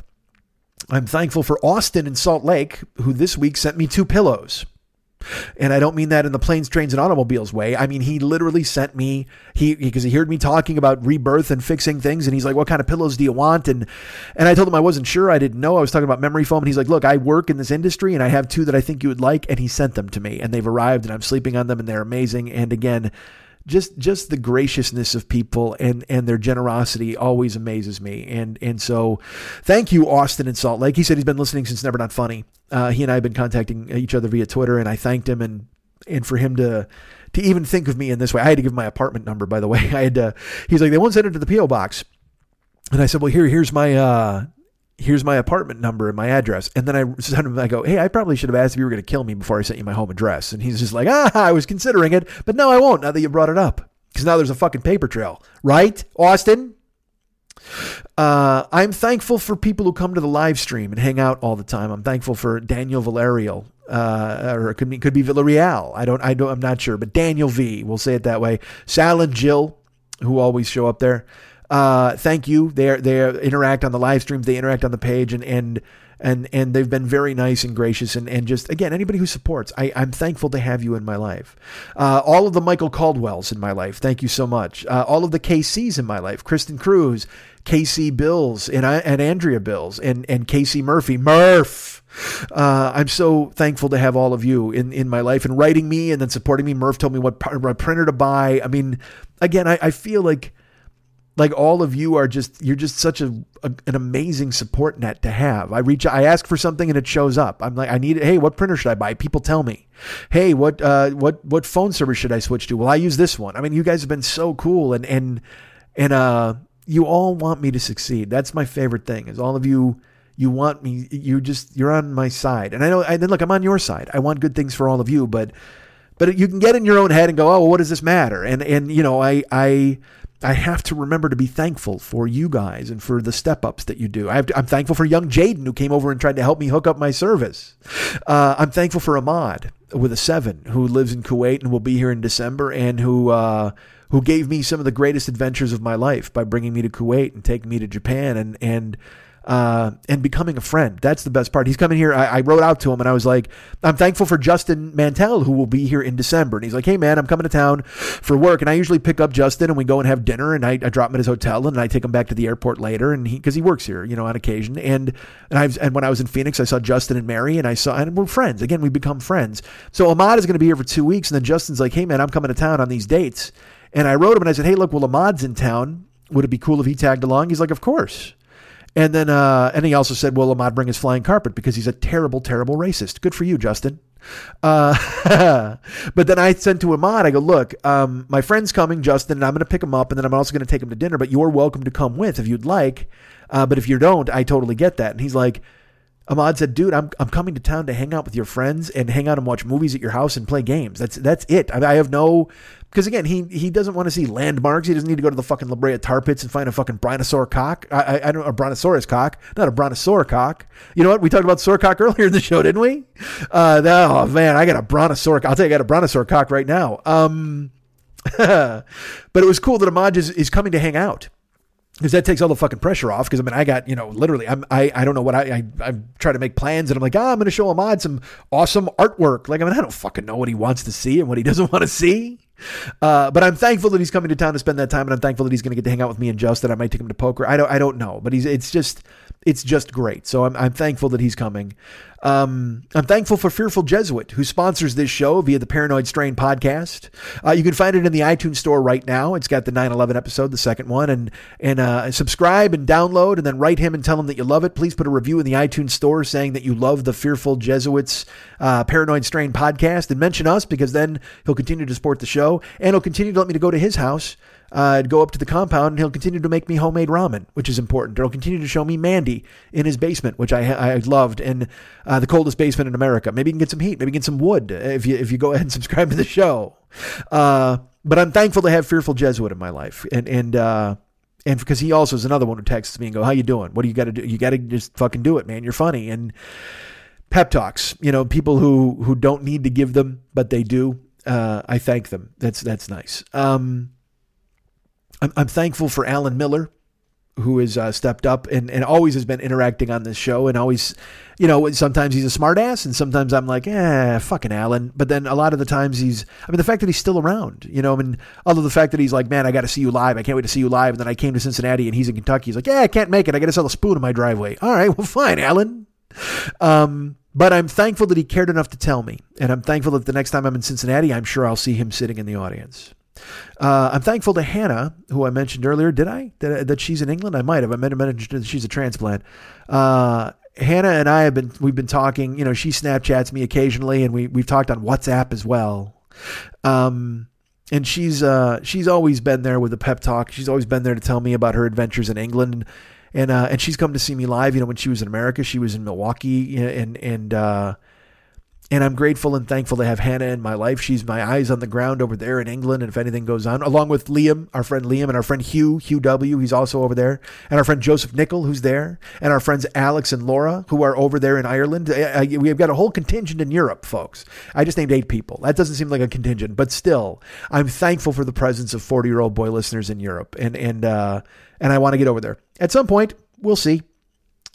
I am thankful for Chuck Hudspeth, my man on the ground in the Carolinas, and all of the things he's done for the show, all the recommendations. He was the one who recommended that December 20th we do the live stream for Christmas, and don't think that I won't. In fact, think that I will, because I've already scheduled it. December 20th, live stream. And I'll be opening Christmas cards and whatever gifts you guys send. And there might not be any. If there's no gifts, then we'll just do a regular live stream. But if there's stuff to open, I'll be unboxing it on December 20th on the YouTube live stream. I don't think I'll be on Twitch by then, although we're trying, and that's a whole other fucking story I'll tell you next week. I'm grateful for Michelle, who is my friend from Salem, who comes here on business, and I get to pick her up. We spent last Monday together, went and had some Indian food and had a good time.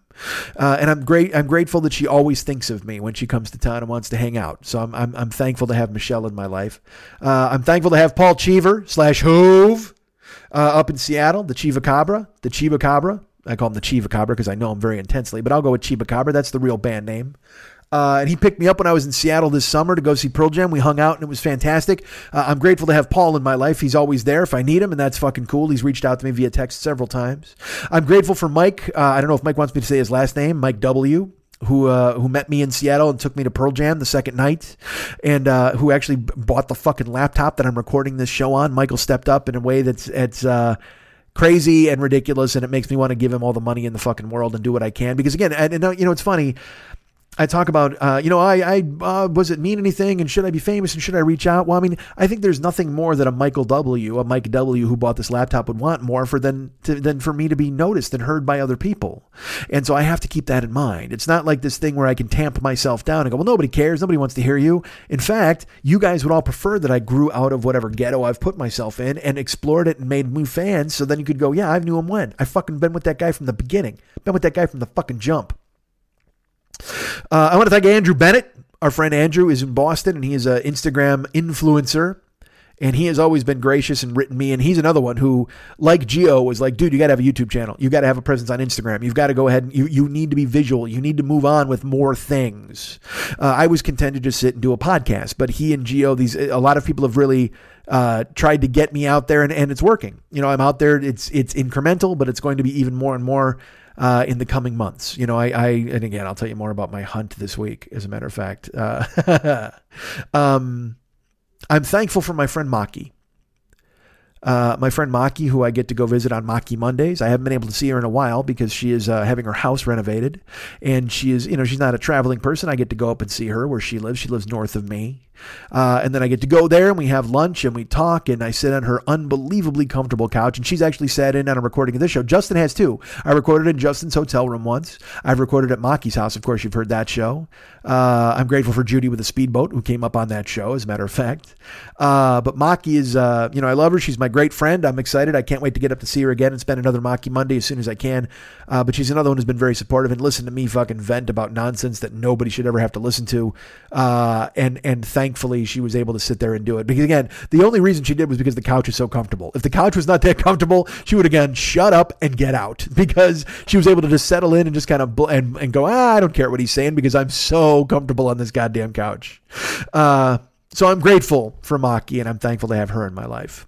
I'm grateful and thankful for Seth and Tracy Brazil. I'm glad to have them and our daughter Harper in my life. I've met them down here and had fun. They've come to the shows in San Francisco and brought me gifts that were unprecedented, like a signed Mike Schmidt baseball and a jersey, and they gave me a fucking Blackhawks hoodie with my name on it. I mean, they're really amazing, incredible people. Tracy's a teacher, and I don't know what Seth's job is, but he's very busy. And Harper's their beautiful daughter. You may have recalled they've been my photo for a few times. Like, I've had Harper with the dog Dufresne in the Yurt Dirt Dirt shirts, and I had Tracy and Harper as a photo a couple of weeks ago, and so I'm grateful and thankful that they are part of my life, and I consider them friends. Seth texted me a couple of weeks ago, and we had a long talk one night about some stuff. I had some stuff going on, he had some stuff going on, and it was nice. I was thankful that someone would reach out. So good for him, and good for me, and good for you guys. I'm thankful for Colette and Kurt, Doug, I guess you would call him if you want to, in Cincinnati. They made Cincinnati happen this year. They brought me out there, and I stayed at an Airbnb that Colette was nice enough to actually, recommend and help me find. And then Kurt sous vide'd me a steak that I'm still talking about. And so, and they are true friends and great people. And I'm thankful to have them in my life. And I wish only good things for them. And also, truthfully, you've all reached out and done things for me and helped me. I hope you know that I'm here for you. You need me, you reach out. If you need something, and I can do it, even if it's time to talk. Because I'll tell you, I'm thankful for Dan Prebenda, who's a good man, and he's reached out to me on Facebook a few times, and he's a good guy. But also, he's reached out and he's like, hey, I need to talk, and I'm like, I've been working or I've been busy, and it's just, I can't. You know what I mean? Sometimes I can't do that. So I don't want to sound like a phony where I'm like, yeah, man, I'm always here. But I mean, if you want to find me via social media and stuff, then I'm always here. It's just. But whatever the fuck. So I'm thankful for Dan, and I'm thankful for Colette and Kurt. I'm thankful for Patrick Volkler. I'm thankful for Heidi Miller. I'm thankful for Ben, my friend Ben, and his husband Peter. I'm I'm thankful for Spencer, who always keeps things rolling on the Attaboy Brigade page, along with Scotty Palmer. I'm thankful for Matthew Henshaw and Jenny, and them stepping up and doing amazing things, and always graciously checking out the live stream and participating in the Attaboy page, and then on my personal page, and then sending me private notes. Matt's a friend, and I'm proud to call him so. I'm thankful.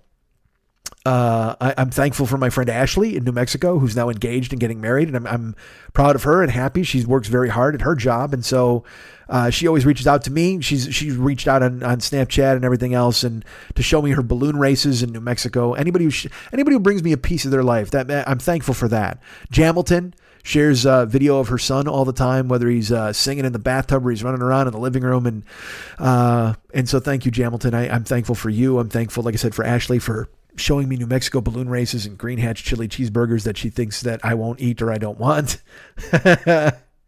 I'm thankful to David Williams, who is my friend and also a playwright, and was one of the main reasons, if not the main reason, I actually did Success Is Not an Option. He transcribed a bunch of stuff for me and told me I had to get back on stage. He handled the New York theater booking. He's just a good guy, and I'm thankful for him. I'm thankful for Adam Welker, who started the Westside 86 Jokers page and has reached out to me to try and help me get work and wants me to succeed in a way that I'm not sure anybody else does. He's always had me at the forefront of his mind whenever he hears of something and he reaches out to me. And it would be my great pleasure to actually make something good happen so Adam could go, see, I knew it. I knew this guy was going to do it. All of you, certainly. But Adam was a guy from the jump. I mean, he was real young, and then I've seen him grow up. So I'm thankful for Adam to have him in my life. I'm thankful for Todd Rush, who's in the Pacific Northwest and has always reached out to me and came and saw me in Portland and actually had to book. He couldn't hang out afterwards, and he's regretted it ever since. He's mentioned it a few times. I'll get back up there, I promise, Todd. I'm thankful for David Kemp, who has been on board with this show from the jump and has always been a supporter. David Kemp has, you want to talk about supporter, David Kemp has Little Schmitty tattooed on his calf. I mean, how much more could you do unless you got my goofy face on your forearm? You know what I mean? But he literally has a life-size Little Schmitty on his entire calf as a tattoo. And it's, dude, it's got to be amazing for David to see his artwork replicated like that, but to know that it's me. It's like when I always talk about with David, when David does an interlude, imagine, dude, somebody wrote Jesus Christ Superstar about me this year. I literally have a musical about me. I've had songs written about me because of David. It's crazy. And to know that someone put me on their skin permanently, to know that David Kemp has me on his calf forever, I'm thankful for it. I'm thankful that I meant enough to these people for me to include them in what is going to be the rest of their life. And I think it's fantastic. I'm thankful for my friend Brian Howard from Atlanta, who's playing bass with Cracker and the Heap. He always reaches out to give me advice. He told me about the Green Apple thing, which is I've ignored up till now, and I'm sure it's showing, but that's fine. I'm thankful for my friend Kilt Bill, who I'm disappointed I didn't get to see at Podfest this year. There was a group of people, like Ron and people at Podfest, the Hanson brothers, Ron and Dave, and Sarah J., who I've seen at Podfest many times. I mean, these are people who would always come and we would get together. And to not have a Podfest this year, it was really sad. Jane and Mary and Barry and, like I said, Heidi and Mel, all these people we used to get together during Podfest. And I'm sorry it didn't occur, but I'm thankful to have had the times that I've had in the past. And I know in the future I'll get to see these people again. But thank you. Kilt Bill reaches out to on text occasionally. Ron and Dave are great. I've talked to Sarah J via text and I'm grateful to have these people in my life. I'm thankful that they care enough to even reach out and contact me. The Canada crew, because I've been going to Toronto and that's going to be an annual thing. Like I talked about March and spring training. I'm grateful and thankful for the Canada crew. I'm thankful for Ken and Tanya and Mike. I'm thankful for Johnny Floor. I'm thankful for Kendra with Tay and Sarah. I'm thankful for Rick Wellbanks. I'm thankful for Michelle Woods, Michael Woods. I don't know. I still can't pronounce it. I'm thankful for Scotty Sarna. I'm thankful for everybody in Canada who supported. I'm thankful for Tresha and Ken. I'm thankful for everybody up there who's given me a second home, because that's exactly what it is. I mean, I've talked on the show and I've goofed around and joked around about moving and going, well, I'm going to go up to Canada. I'm going to do that eventually. And it was a goof in the beginning, but I'll tell you what, the more I think about it and the more it comes up, I could see me doing that. I mean, and because again, I now have I think I've got at least 10 people that I know up there. That's enough. Once you get into double figures, you can go live there because I don't need any more friends than that. I've got, 10 people and a Trudeau. I'm sure I know a Trudeau at some point. Justin will want to meet me once I move up there. They'll roll out the red carpet, and me and the rest of the fucking Canada crew will just hang out, sit around a fire pit and talk for the rest of our lives. That's it. They all have to quit their jobs and entertain me. I've entertained you motherfuckers for almost 11 years. Now it's your turn to entertain me. I'm going to move to Canada, and you got to quit your jobs and just fucking sit around and talk to me and keep me entertained. I appreciate that. Thank you. I'm sure you will. I'm thankful for Manny Garcia, who is he supports this show, financially certainly, but also he met me at Podfest. He came up to me once and he took me aside and he told me, he's like, you don't know how good you are at what you do. Like, you don't know how important what you do is. And he constantly reflects that back to me even now. I mean, he told me that fucking 5 years ago, maybe at Podfest, but now whenever I do a live stream, he shows up and he's nice enough to contribute financially, but more importantly, he listens to my jokes and he repeats them back to me and he's just like, genius. That's fucking brilliant. And he's, active on social media, certainly. But I mean, the live streams is where he really shines to me because he shows up and he'll, if I say some silly phrase, me, I mean, like alone with the gravy or whatever the fuck I said earlier, he will parrot it back to me because he's genuinely hearing what I'm saying. And that's kind of important to me. I love when somebody quotes a joke from me. It's funny. I see all of these other podcasts and, there are other podcasts. There was a Twitter account called Podcast Quotes, and they would quote all these different podcasts, and I'd just be like, dude, if you listen to my fucking show, you would never stop quoting shit because I'm fucking hysterical. But you don't want to reach out and go, hey, please listen to my show because I'm eminently quotable. That's just fucking dumb. But when somebody posts a joke, like when Mex would do an explosion of id, and I saw that he actually listened to the show and pulled out a quote that I said and then created artwork with it, it made me happy. It made me so happy. I'm thankful for that. I'm thankful to even have that experience. If you've ever had your words used back to you in a way to make you happy, then be thankful because that's what I was. And Manny's a guy like that. He'll listen to something or, anybody will quote a joke and they'll put it on my page or something. Whenever they do it on the Joker's page, you know what? It indicates they're listening. It indicates that they cared, and it indicates that I'm good at this. It reinforces the fact that I'm funny, and I'm thankful for that. And Manny is a guy who's always stepped up, and so I'm thankful, Manny. And please know, I thanked him in the liner notes of my CD, and a lot of you were thanked in my CD. But yeah, Manny's important, and I'm thankful he's in my life. I mentioned Alex and Laura in Europe. Let's do. You know what? I'll do this. I'm thankful for Alex and Laura. I'm thankful for Jolene and Mike. I'm thankful for Derek and Mara. I'm thankful for Martine and Lynn, and I'm thankful for Catherine and Matt. Now, I know you're like, well, why are you grouping all them together? Or some of you may already know why. These are all weddings that I've been involved in. Alex and Laura, they asked me to be involved. I went to Derek and Mara's wedding. Catherine and Matt, they involved me and David because David did artwork. Ty Vavoom stepped up and said, hey, I want to get you guys involved. Let's do this. Jolene and Mike, I went to their wedding as well. Martine and Lynn, I recorded and I talked about them on the show. I mean, these are, think about that. I mean, in the course of almost 11 years of doing this show, 10 years and change, that's 5 weddings I've been a part of, either physically in person or just my voice. They thought enough of me to include me on what was probably the most important day of their lives. And that is humbling, and I'm thankful that people thought enough of me to make me part of their life's permanent record. So Alex and Laura, Jolene and Mike, Derek and Mara, Martine and Lynn, Catherine and Matt, thank you. I'm thankful for all of you. Zach in Phoenix, I've gone and recorded at Zach's house, our buddy Zach Landis. He also texts me on occasion. He texted me, he wanted to help me out in Japan because he actually knows fucking Japanese, that dude. But I thank him for stepping up and letting me come out to his place.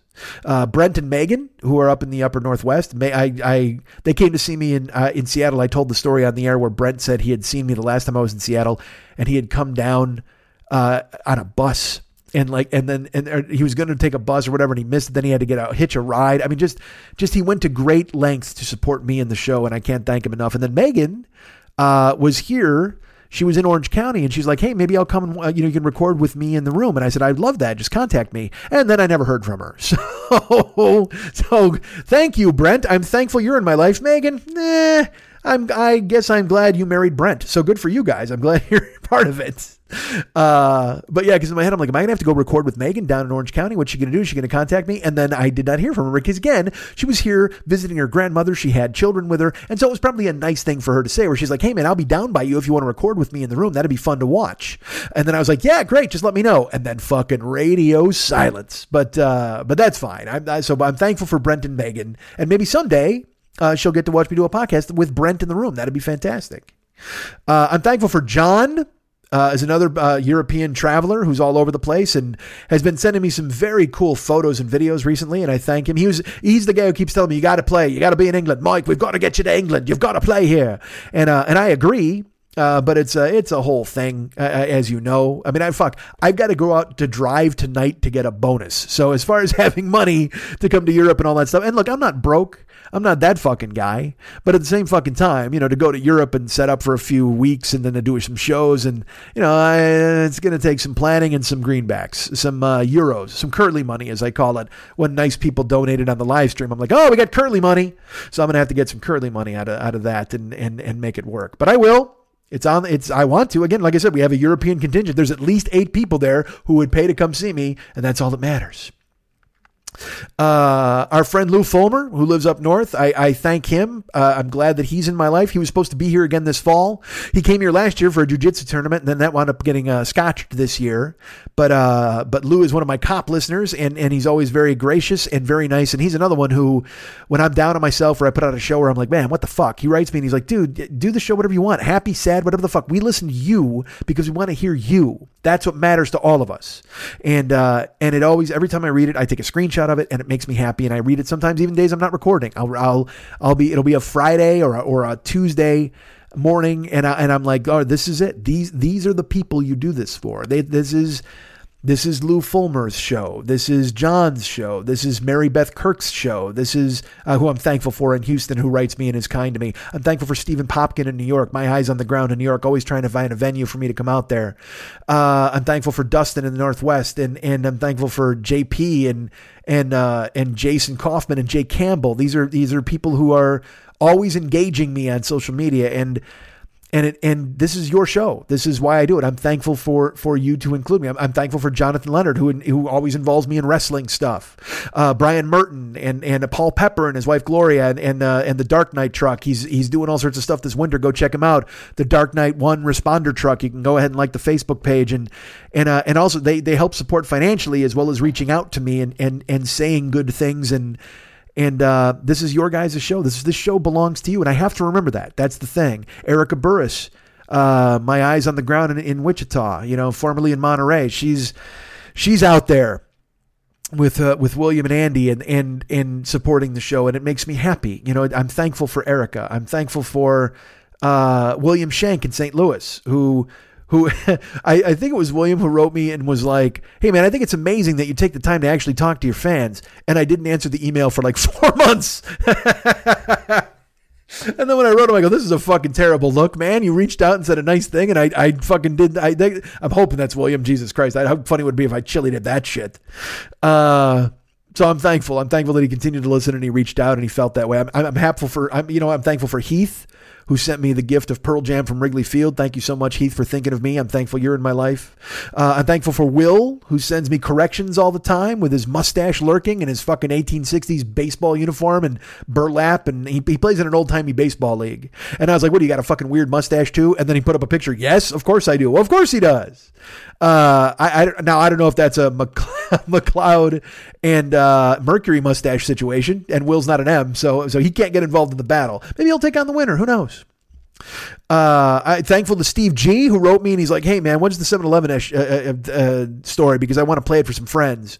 And then he wrote me back. He's like, you got 2 new listeners, man. They love the fucking story. And I mean, they're going to listen to this one and go, why the fuck are you listening? This guy's just thanking people. What the hell? This is nothing but podcast romper room. Tell that guy to put down the fucking mirror. I see fucking Steve G and Heath and Billy Shank and fucking Hugh in England and Willie G. And of course our friend Sue Cloutier, who's amazing. And I've seen an amazing transformation in her. She was someone who had her own podcast, and then she became a runner. She had a running podcast. She's involved me in her show. I've been on her show a million years ago, but thank you. Our buddy Ty, I don't know if I don't know if people want me to say their last name. Ty Springall. But again, he's got another name too. I don't know. It's fucking social media. Who knows what names? My own brother goes by a different name. I got no fucking idea. Megan Sweet, of course, who is a huge supporter of this show and has sent things in the past. Thank you. I'm grateful for you. I'm thankful that you're in the show. I'm thankful for Tommy Packner, who sends me all sorts of Snapchats with his big fiddle and stuff when he's eating at Portillo's. He's my man on the ground in Wisconsin right now, or one of them anyway. I'm thankful for Anthony Dunker, who was my man in Australia, but now is in New York. He's coming closer. He's on his way to California. Eventually he'll just write me and be like, hey, I'm outside at the Buzzer. I'll let him in and we'll talk all sorts of Australia. That'll be fun. Patrick, Patrick G. Again, I don't know if people want their last name. Alan C. Conant. I'll say that. Why not? Our buddy Jake Iverson is out there lurking. Our friend Dylan Sumter. Thank you. This show belongs to you. I'm thankful for all of you. I'm thankful for Mark Mascalino, who jumped on board and then came to see me in Cincinnati. I'm thankful for I'm going to say Dry. It could be Dree. I don't know. She's in Brazil, and whenever she has her birthday, I get to wish her happy birthday in Portuguese. Dree. I apologize. Dree. Could be just Dry or Dree. I don't know. I'm ruining everything now by saying terrible things. Our buddy Jeff P. Again, a name I don't want to say person's name, but if you're out there, if you're a Jeff P, take this and run with it. Chris Woods. I'm not going to fucking abbreviate your name. I've said it on here before. Our friend Virginia Schwarten. Why not? I'll just say her name. Tony Morrison, Toby Wallwork. I'm thankful for you.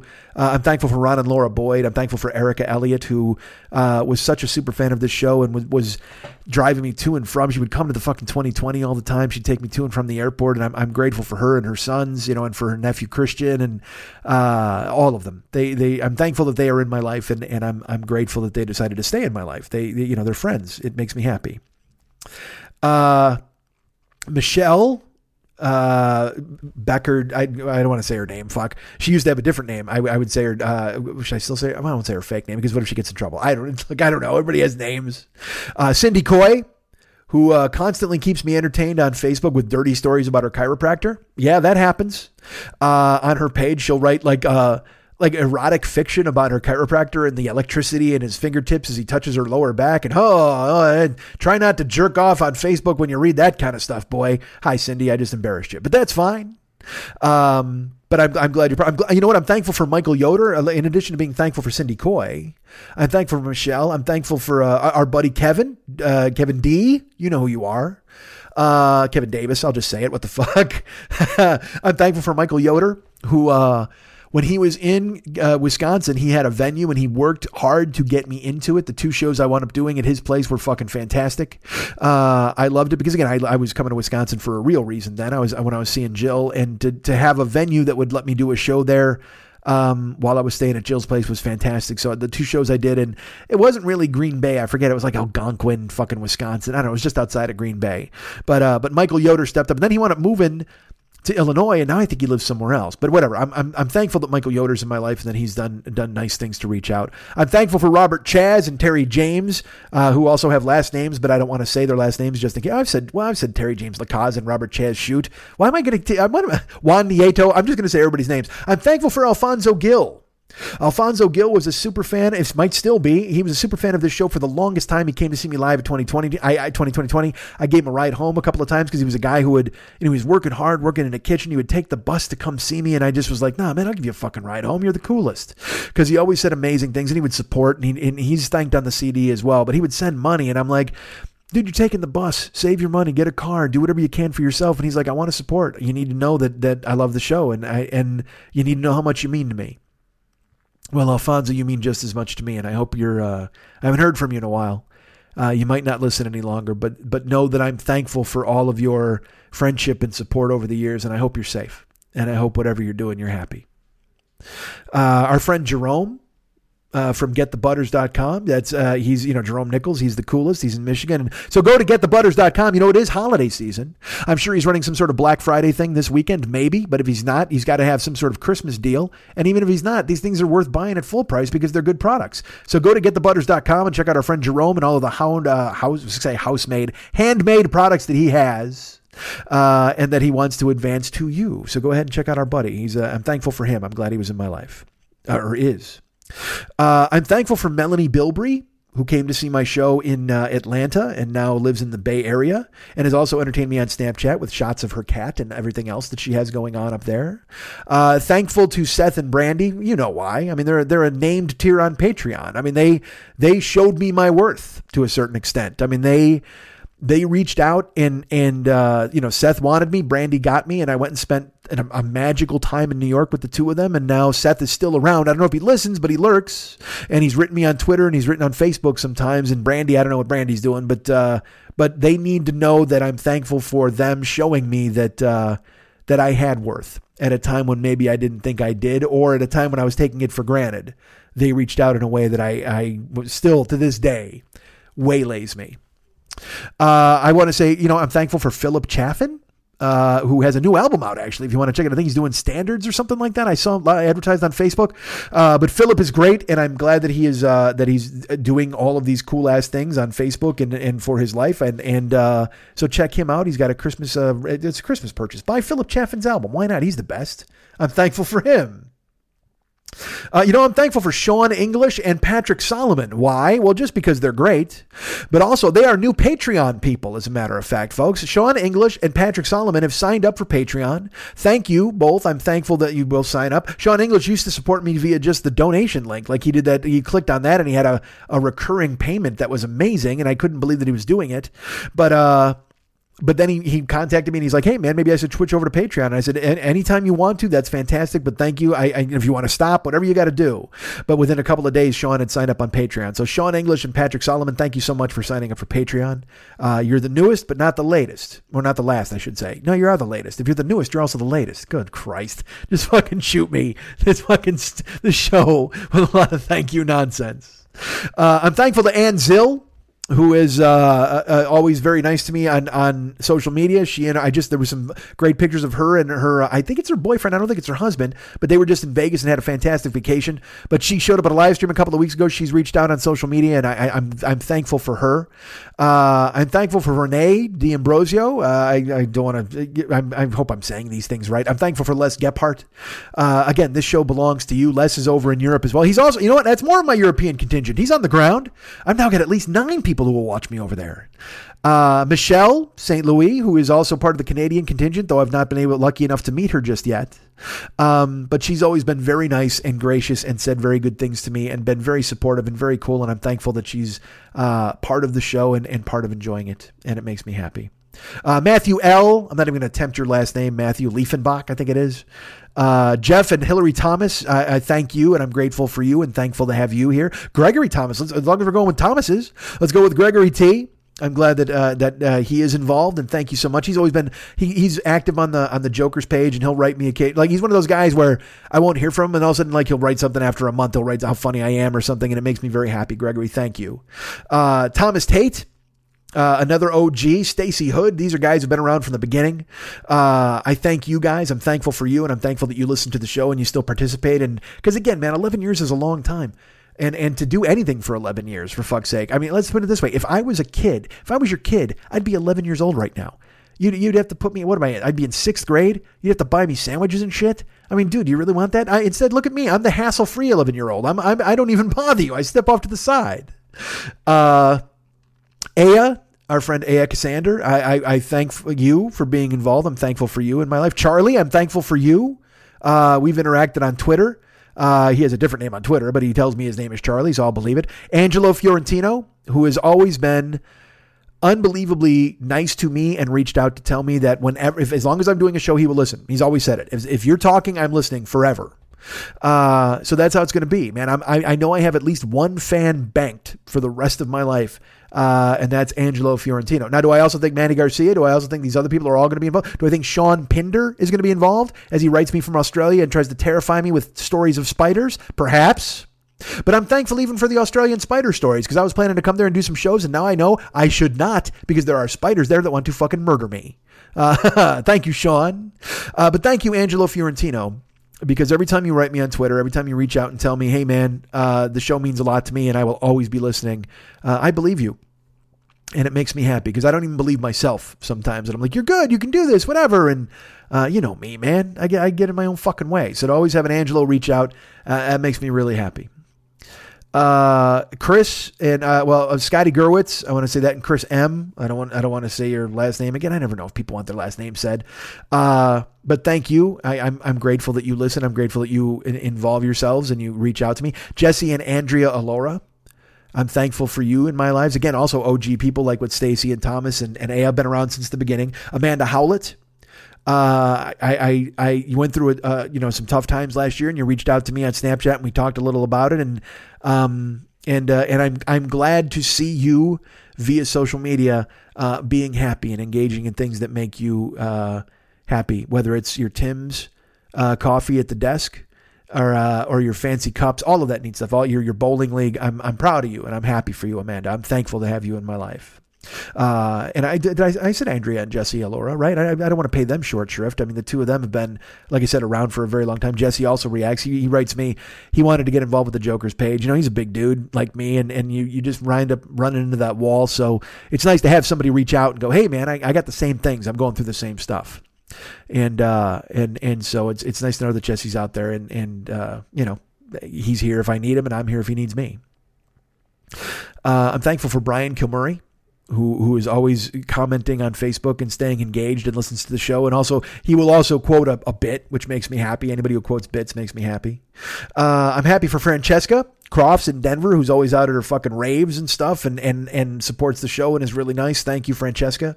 I'm happy for, and I want to thank another Angelo, our buddy Angelo Alvarado, I believe it is. Thank you, Angelo, for supporting the show. Again, this show belongs to you and all of your engagement.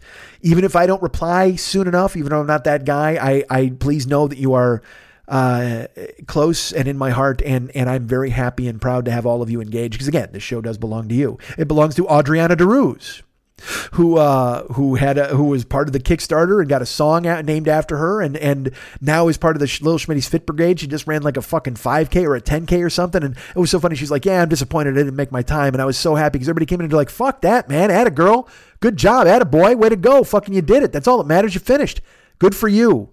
Because you can shave that time off. Just fucking doing it. Showing up, putting the shoes on, getting to the fucking starting line and going. That's the hard part. Then when you finish, you can go, well, I had goals, but I got more goals for next time. And I'm proud of you, Adriana. Good for you. Thankful that you're in my life. MJ, always showing up with a fuck yeah on social media. Thank you, MJ. I don't know when you get the time, since you're always on the beach taking photographs. I don't know. I don't know how you live your life when every time I see you, you're taking photos of what I assume is your son in the surf. I hope it's not. Otherwise, you're going to get a restraining order against you. But still, I should say, I hope it's your son, because if it's not, you're going to get a restraining order. But I will say, but you always show up with the fuck yeah, and it makes me happy on social media. Thank you. I appreciate that. Lacey Artemis, thank you for engaging and reaching out. I didn't get to reply to you. You wrote on the Facebook page. We've engaged back and forth a few times, but on the Joker's page, you wrote something about coming to Canada, and I didn't get to respond, but I will. This is not me lazily brushing it off, Lacey, but thank you for reaching out, and I will definitely reach back and say what I needed to say about what you said, because it was interesting, and what you said, I appreciated it very much. So you're in the Canadian crew. I'm going to throw you in there with fucking Well Banks and everybody else, and Ken and John and fucking Mike and Tanya and all those people. It's fantastic.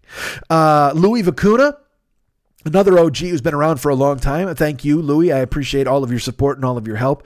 I'm thankful for you. I'm thankful for Jerence, who I'm not even going to say his last name, because if you don't know you're a Jerence, then I don't fucking know who you are. I'm thankful for John W. I'm thankful for Nicholas C. I'm skipping last name. I'm thankful for Diana C. or Diane C. Queen of the Little Monsters. She knows who she is. But I'm thankful because she reaches out. She's another one who'll reach out with a pep talk and tell me, man, you should be doing this. You're funny, and I'm happy, and it makes me happy to listen. And so thank you, Diane. You know how that helps. Brad Weddle, who's just fucking great, and reached out, and he came to Cincinnati, and we met him there, and then he became a Patreon person. And I mean, it was so great. And I'm thankful that he again showed up in Cincinnati, and then was also able to reach out and become part of the show, and part of the Patreon beat. Jason B.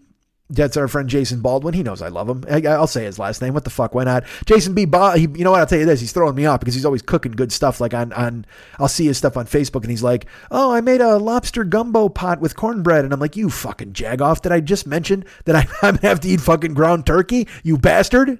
But I aspire to be a Jason Baldwin, somebody who cooks for themselves, somebody who takes care of themselves, and so it inspires me to see that Jason's doing that. I'm thankful for that.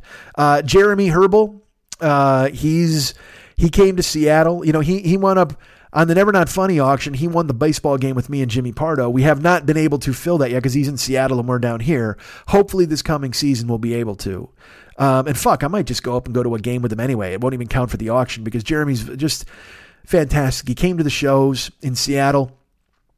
He met me at the meet and greet. Then we went out and ate. It was me and him and Brent and Megan wound up going. And who else came? When we had one other person, I apologize. I'm so bad at this, but I think it was me and Jeremy, Brent and Megan. And I believe we had, I know Chief was with me one night. God, I'm an idiot. I apologize. Whoever else was at the Seattle dinner table, thank you. And I'm glad you were there. And I can't believe I've forgotten this. It was somebody who split poutine with me. Who the fuck was it? We split poutine. God, see, this is the old me. I hate old me. But I love our friend Jeremy Herbal, who then he comes to the live streams. He's also very gracious. He's become a Patreon person. He supports, and he's rooting for the Bears because he knows his Seahawks are terrible. Haha, probably not. But that's still, I'll just go ahead and throw that out there. But I'm thankful for Jeremy.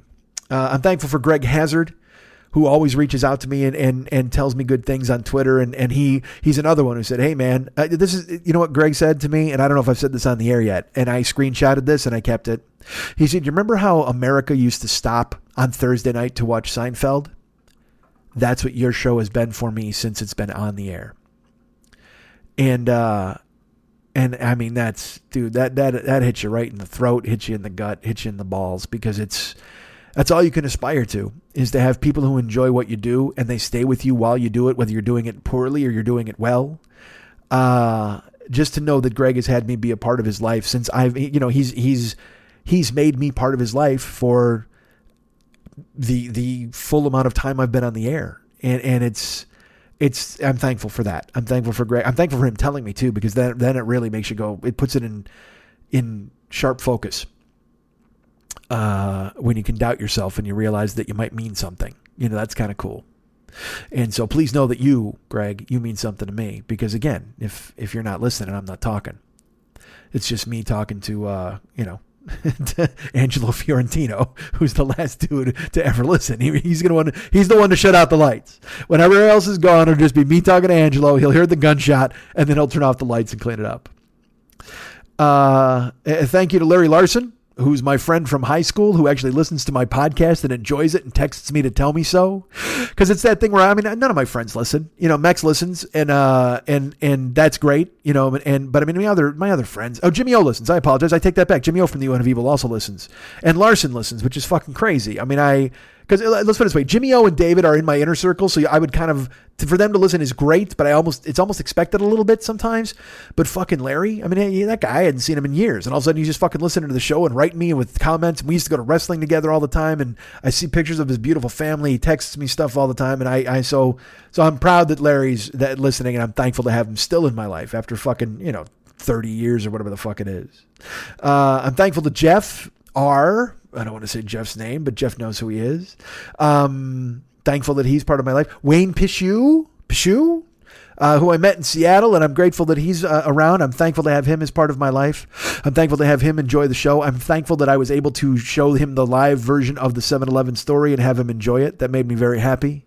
And I met him and his wife, and we didn't get to hang out, but we will the next time I'm in Seattle for sure. Absolutely. And he told me about a fucking Cuban sandwich place that we're going to take down next time I'm in town. It's going to be great. I'm thankful to Tim Radke. Tim is a guy who has been on this show from the beginning. He's listened forever.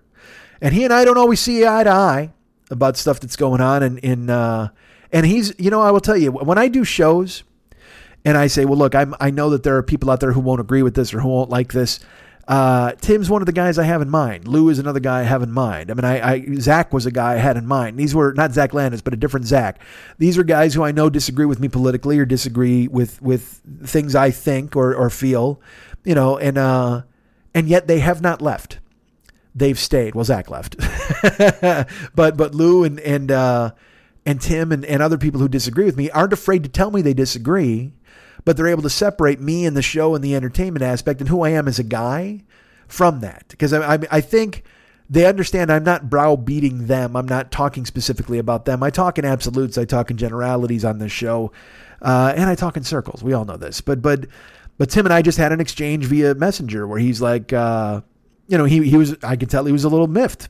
And so I wrote him back and I go, look, man, I'm not, I wasn't trying to do this. And then he wrote me and he explained how he feels and what he believes. And I totally get it. I mean, I agree with him. I mean, he and I have a lot more in common than we think. It's just that, I tend to fire from the hip a whole lot and a lot of people get hit by the shrapnel. And I think he caught some that week, but he reached out and I was very happy that we were able to talk and get it sussed because he's a good man who's been around forever, came to see me in Chicago.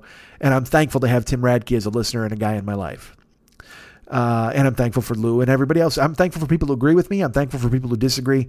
I'm thankful for people who can understand the difference between a show and being upbraided or berated or what. I mean, it's just, and that's bullshit, but this show is me. I mean, I can't lie. I can't separate myself from it. I can't go down that fucking alley. I am who I am. And I say the things that are true that I believe, but I'm happy that you guys are able to still be friends with me and look past it if we have disagreements. I'm grateful for that. And I want to thank Gail, who I met when I was doing stand-up on the road, and I worked at her radio station.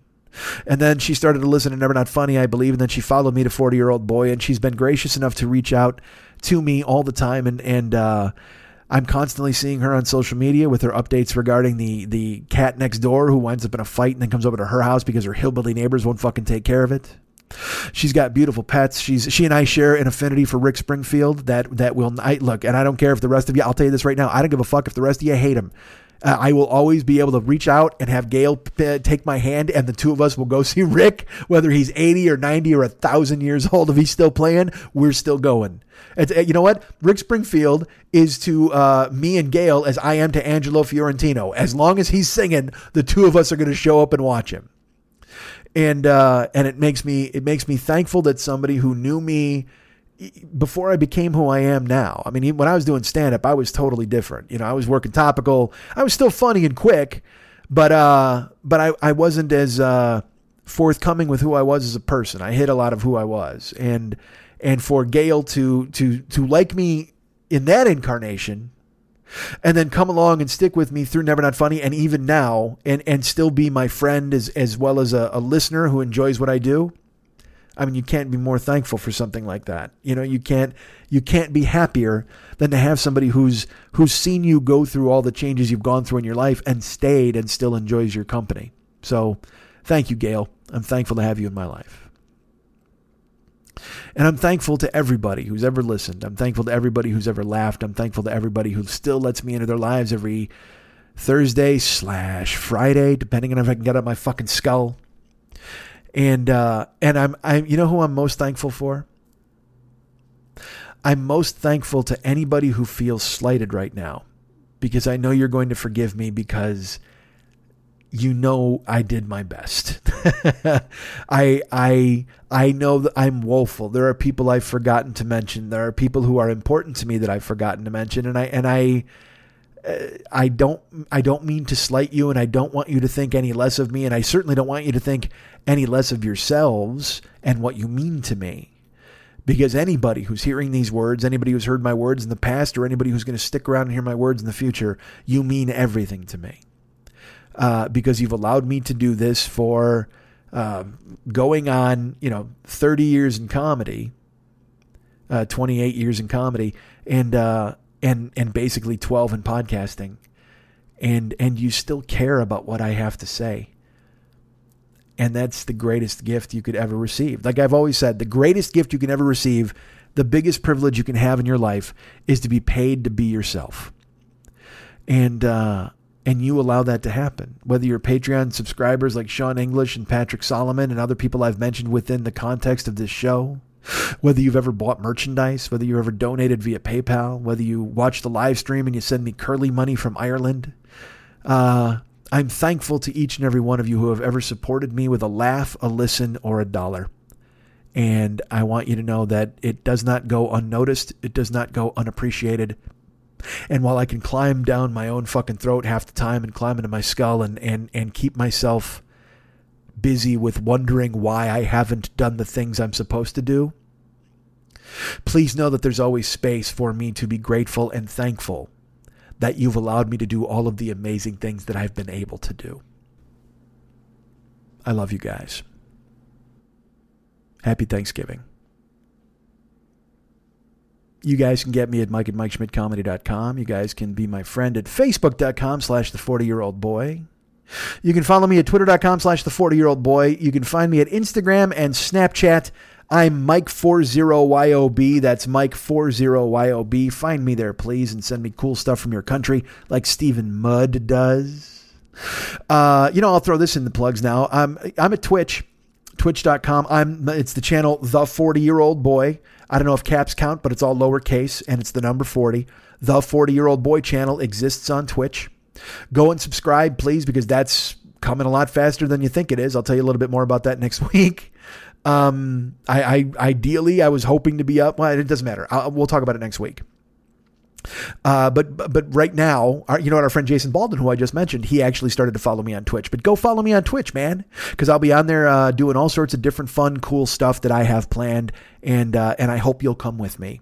As you've indulged me here audio-wise for the last 12 years, I hope you'll do so visually.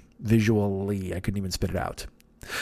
So go to the Twitch channel, The 40-Year-Old Boy, and follow that, subscribe, do whatever you got to do. Also, please remember, I've got a YouTube channel, The 40-Year-Old Boy YouTube channel, with live streams. Live streams are available, including one next week. That's right, we're doing a live stream next week, and that'll be the 29th, I believe, November 29th.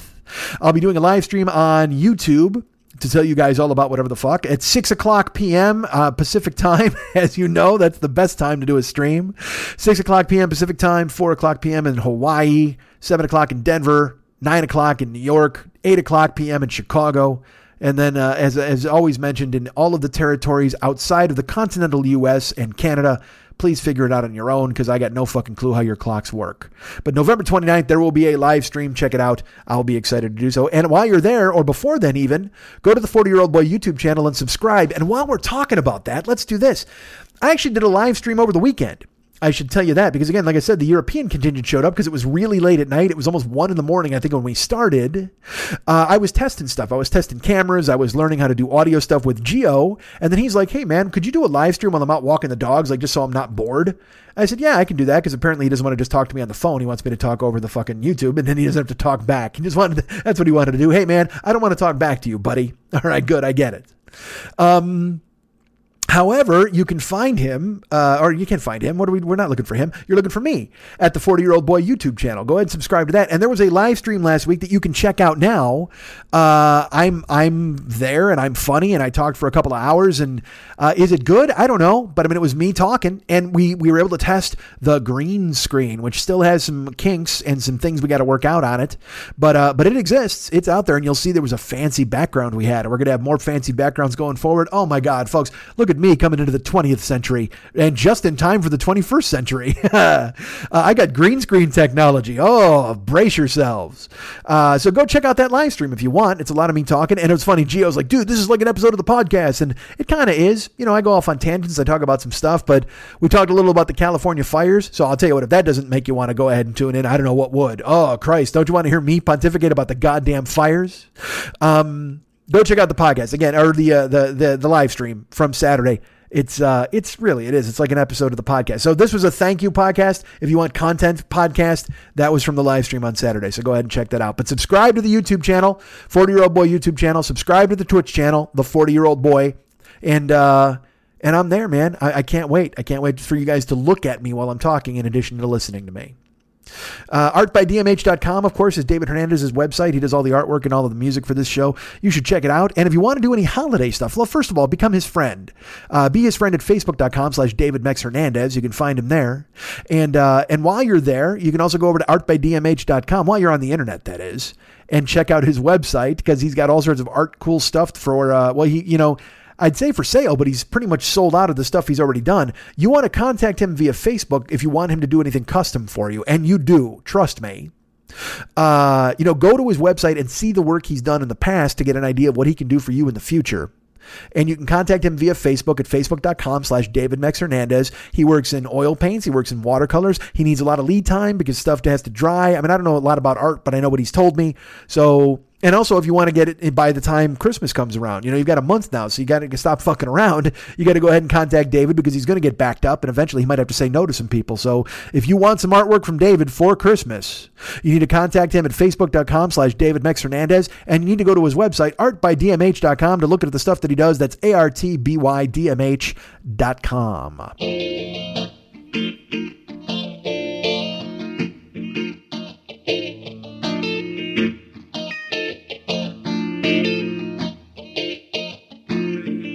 In America, they look like a bunch of dicks.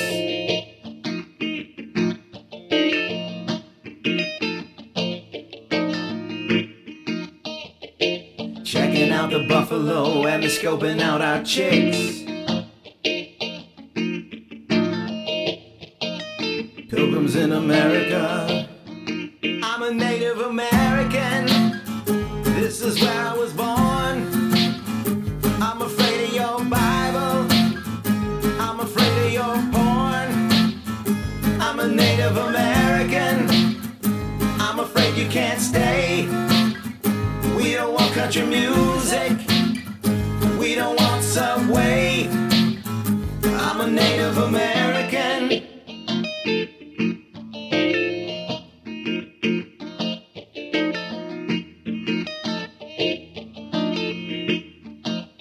Pilgrims in America.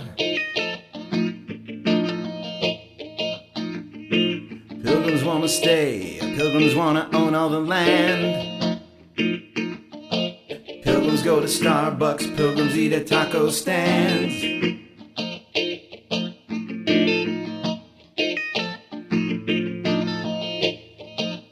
Pilgrims in America. I'm a Native American. This is where I was born. I'm afraid of your Bible. I'm afraid of your porn. I'm a Native American. I'm afraid you can't stay. We don't want country music or to eat at Subway.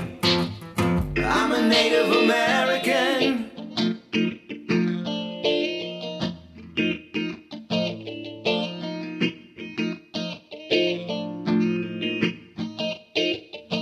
Pilgrims like selfie sticks, pilgrims like genocide. Pilgrims like Kardashians, pilgrims like Astroglide. Pilgrims in America. Pilgrims in America. I'm a Native American. This is where I was born. I'm afraid of your Bible. I'm afraid of your porn. I'm a Native American. I'm afraid you can't stay. We don't want country music or to eat at Subway. I'm a Native American. This is where I was born. You take back your Bible. We'll take back our corn. I'm a Native American. We don't want you to stay. You can keep country music. You can keep Chipotle. I'm a Native American. What is un-American? What is un-American? What is an American? What is un-American? God is un-American. Obama's an American. Or is he un-American? If you can't tell your friend you love him, if you can't ask your girlfriend to prom, if you got to tell your garbage man to quit leaving your fucking cans with the lids on the ground, hire me for Cameo. I can do that kind of thing. So go to the Cameo app, download it on your phone, find me, and book me. Why not? Who wants to be an Uber driver? Who wants to be a Lyft driver? It's you, isn't it? Use my codes. Uber, DJZW1YTTUE. For Lyft, it's Mike720057. Use those whether you're driving or riding for the first time, and I get a spiff, man. I can be your Uber pimp. Whether you're riding or driving, I get a taste of the gig, like Steve Lawrence in Lake Wazzapamani, and I'm excited to do so. And also, please remember to go to MikeSchmidtComedy.com. Check it out.